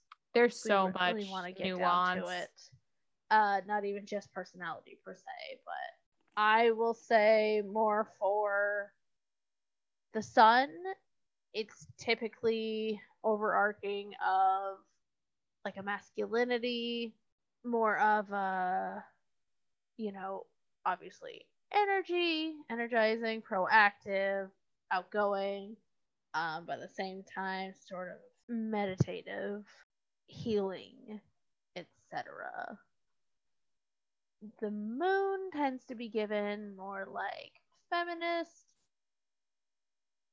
a little bit more introspective, reflective, reserved, I feel like the sun is healing, but really, I guess more people attribute the moon to healing for magic. I feel like I always Their own. attributed the sun to some regard because Apollo is also the god of medicine. Something my mom used to do whenever I was really sick, once I kind of like got over the hump of it and you're just like still not feeling really great, but like you can move around and do stuff, is she would always make me, if the weather was nice, go and sit outside the sun for a little bit, because usually you've been like cooped up for a few days in the house. And she thoroughly believed that just like staying out in the sun, getting some air really helped at that like of the healing journey. So I agree with you on that. I was always like, yeah, like the sun, health. But I guess actually the moon, I say healing because it's always used for cleansings. Yeah, and like purifyings and all that. Yeah, definitely. So. I think I guess here's where I always think, I suppose, that I just now realize. I guess I always attribute the sun to physical health and wellness and the moon to spiritual health and wellness. Sun witches, though, like, nobody ever talks about it. There's the green witch is becoming more common, the kitchen witch. Nobody ever talks about sun witches. The kitchen witch really had a moment in 2020. Oh yeah, definitely.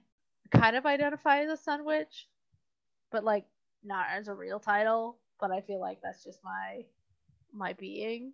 Green witches, etc. They seek out that thing. That's the thing. I really fucking love the sun. Like I kind of hate that I'm in Texas now because it was 92 and the humidity's like 68% and it's just gross this week. But I really like to. Well, that was probably one of my issues for my seasonal depression. I could sunbathe all fucking day. Me too. And it helped when I got a little older and I no longer really burned. It just like it got red and then like 2 days later it's quote unquote a tan. It still looks white as fuck, but I have tan lines. That's true. I've seen them. Yeah. So all day, every day in the summer. And I can't do that because then I crash harder when it, comes wintry. But just fun fact for y'all. See, sun witches are a thing. They like to sunbathe. They like to do things in the sun, etc. I too really enjoy the sun. I constantly tell people I'm a reptile. Like I just don't handle the cold well. And I have dragon scales like tattooed on me. So I'm like, yes, I am a dragon. I am reptilian and I need to like be in a warm spot. The only other thing I have, like kind of the duality between the sun and the moon, is usually on tarot cards. They're depicted very differently with very different aspects. Again, the sun is always seen as like that joyous optimistic card, and is like a white stallion with the rising sun. There's like a child or a cherub. It's always seen as like opportunity, joy, and happiness awaits you. While the moon is once again that kind of like mysterious,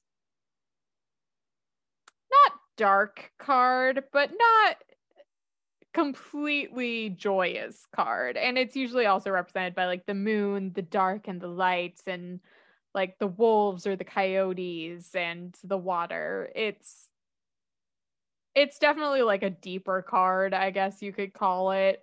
So the duality even exists just in illustrations and artwork. I don't think there's something that needs to be like fought or anything. As you were saying, you're a sun witch, and I fully support that. I'm a reptile, but I don't do too much with the sun. As I've said, I'm a night owl by trade. And actually, I really love sunrises. I love them much more than sunsets. Me too. I hate to be awake for a sunrise, but I prefer them. They're freaking glorious. But as I was about to say, I also feel that. I think it's because I rarely see them. So it's like when I'm awake and happen to be in the situation to see a sunrise, it is a much more of like a rare awe-inspiring event, I suppose, as opposed to sunsets, which I'm like always awake for. I'm always witnessing them. It's like every day. It's a part of my life. As I also said earlier, I think I always attribute myself a bit more with the moon. I have a bunch of tattoos I've associated with it since I was a literal child. I think me being a night owl also helps with that because like I see the moon much more. But I do really like sun work and the symbology of the sun. Like I think it is underappreciated and underutilized. And I think it's really cool. And I also really like that aesthetic. Like I've seen a lot of artwork of it and stuff, like the Sun Witch and like the golden and the yellows and the glows. And as I've said, I'm also an air girl, so yellow is like my color. So I think that's really cool. I think it's really pretty. I'm not super dark, but I'm not as white as Jade. No, that's Jade. Understand. So I'm a little darker. I have a bit more of like an olivey golden complexion, I guess. I'm literally just naming my concealer at this point, which is golden tan. Hi, Elf. What's up? And so I fit much more into that gold aesthetic than I do the silver aesthetic, just because that's usually the very like pale skinned, you know, I'm not saying it's right. I'm just saying that's usually what you see in the artwork and everything. And, you know, no matter your skin tone, go into whatever aesthetic you want. Like, fuck it. Do you. But I fit very easily into that. I look very good in yellows. I look good in a lot of colors. I'm also kind of vain.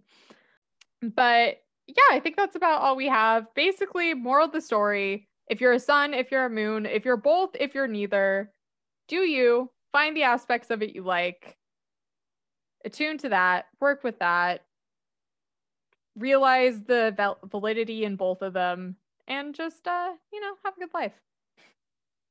Boom. Hey y'all. Morals. If you're not having a good life though, I completely understand. As we've briefly gone over too. I feel like every time like I start talking about myself, like my life is shit. That's the bottom line. It's really fucking not. It gets real deep dark sometimes, but it doesn't get real deep dark at the same time. I don't know. Anywho, I'm a stable person. I'm adulting. Now that I feel validated. Y'all, you need to be validated too. So if you're also feeling deep dark down, it's okay. It happens. If you're so dark down that you're contemplating suicide, that's not okay. Do not do that. I don't know you. That doesn't matter. I care that you're not committing suicide. It is never the answer. I promise. If you're so deep dark down, you need to talk to someone. It's so hard to do, but it's so good for you. You can start by calling the suicide hotline. Here in America, that's 1-800-273-8255. You can also now text 24/7 crisis hotline at 741-741. Or honestly, if you walk into an ER, I guess, and you tell them you're having suicidal ideations, they can get you in touch with a psychiatrist and get some observations and help.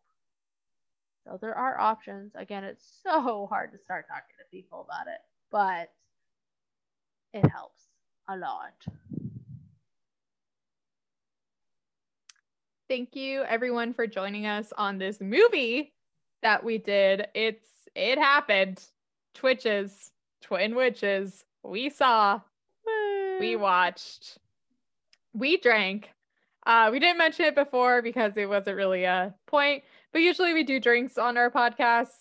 Tonight we really didn't do it, mostly because we were drinking the exact same drink, which was a rosé from Enchanting Jade's Vineyards.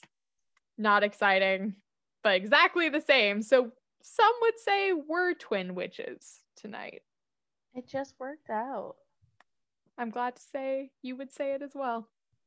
Mm-hmm. Nonetheless, thank you everyone once more for joining us on this day, night, evening, afternoon, morning, late moon night, early sunrise, whenever you happen to be listening to podcasts these days. Please like, review, comment, subscribe, whatever you have to do on whatever podcast you're listening to help other wandering witches come our way. Have a good time with us. And thank you everyone for listening. You want to hear more of us, you can go back and listen to our Witches of East End or our Motherland Fort Salem shows, which we have done the full first season of each. We also have a couple bonus episodes scattered in there, in addition to the movie of Practical Magic, which once again, our enchanting Jade did an amazing job editing. So thank you, Jade. Thank you. Please join us again. You can follow us on Instagram where we are just Witches on the Couch because, you know, you'll like us.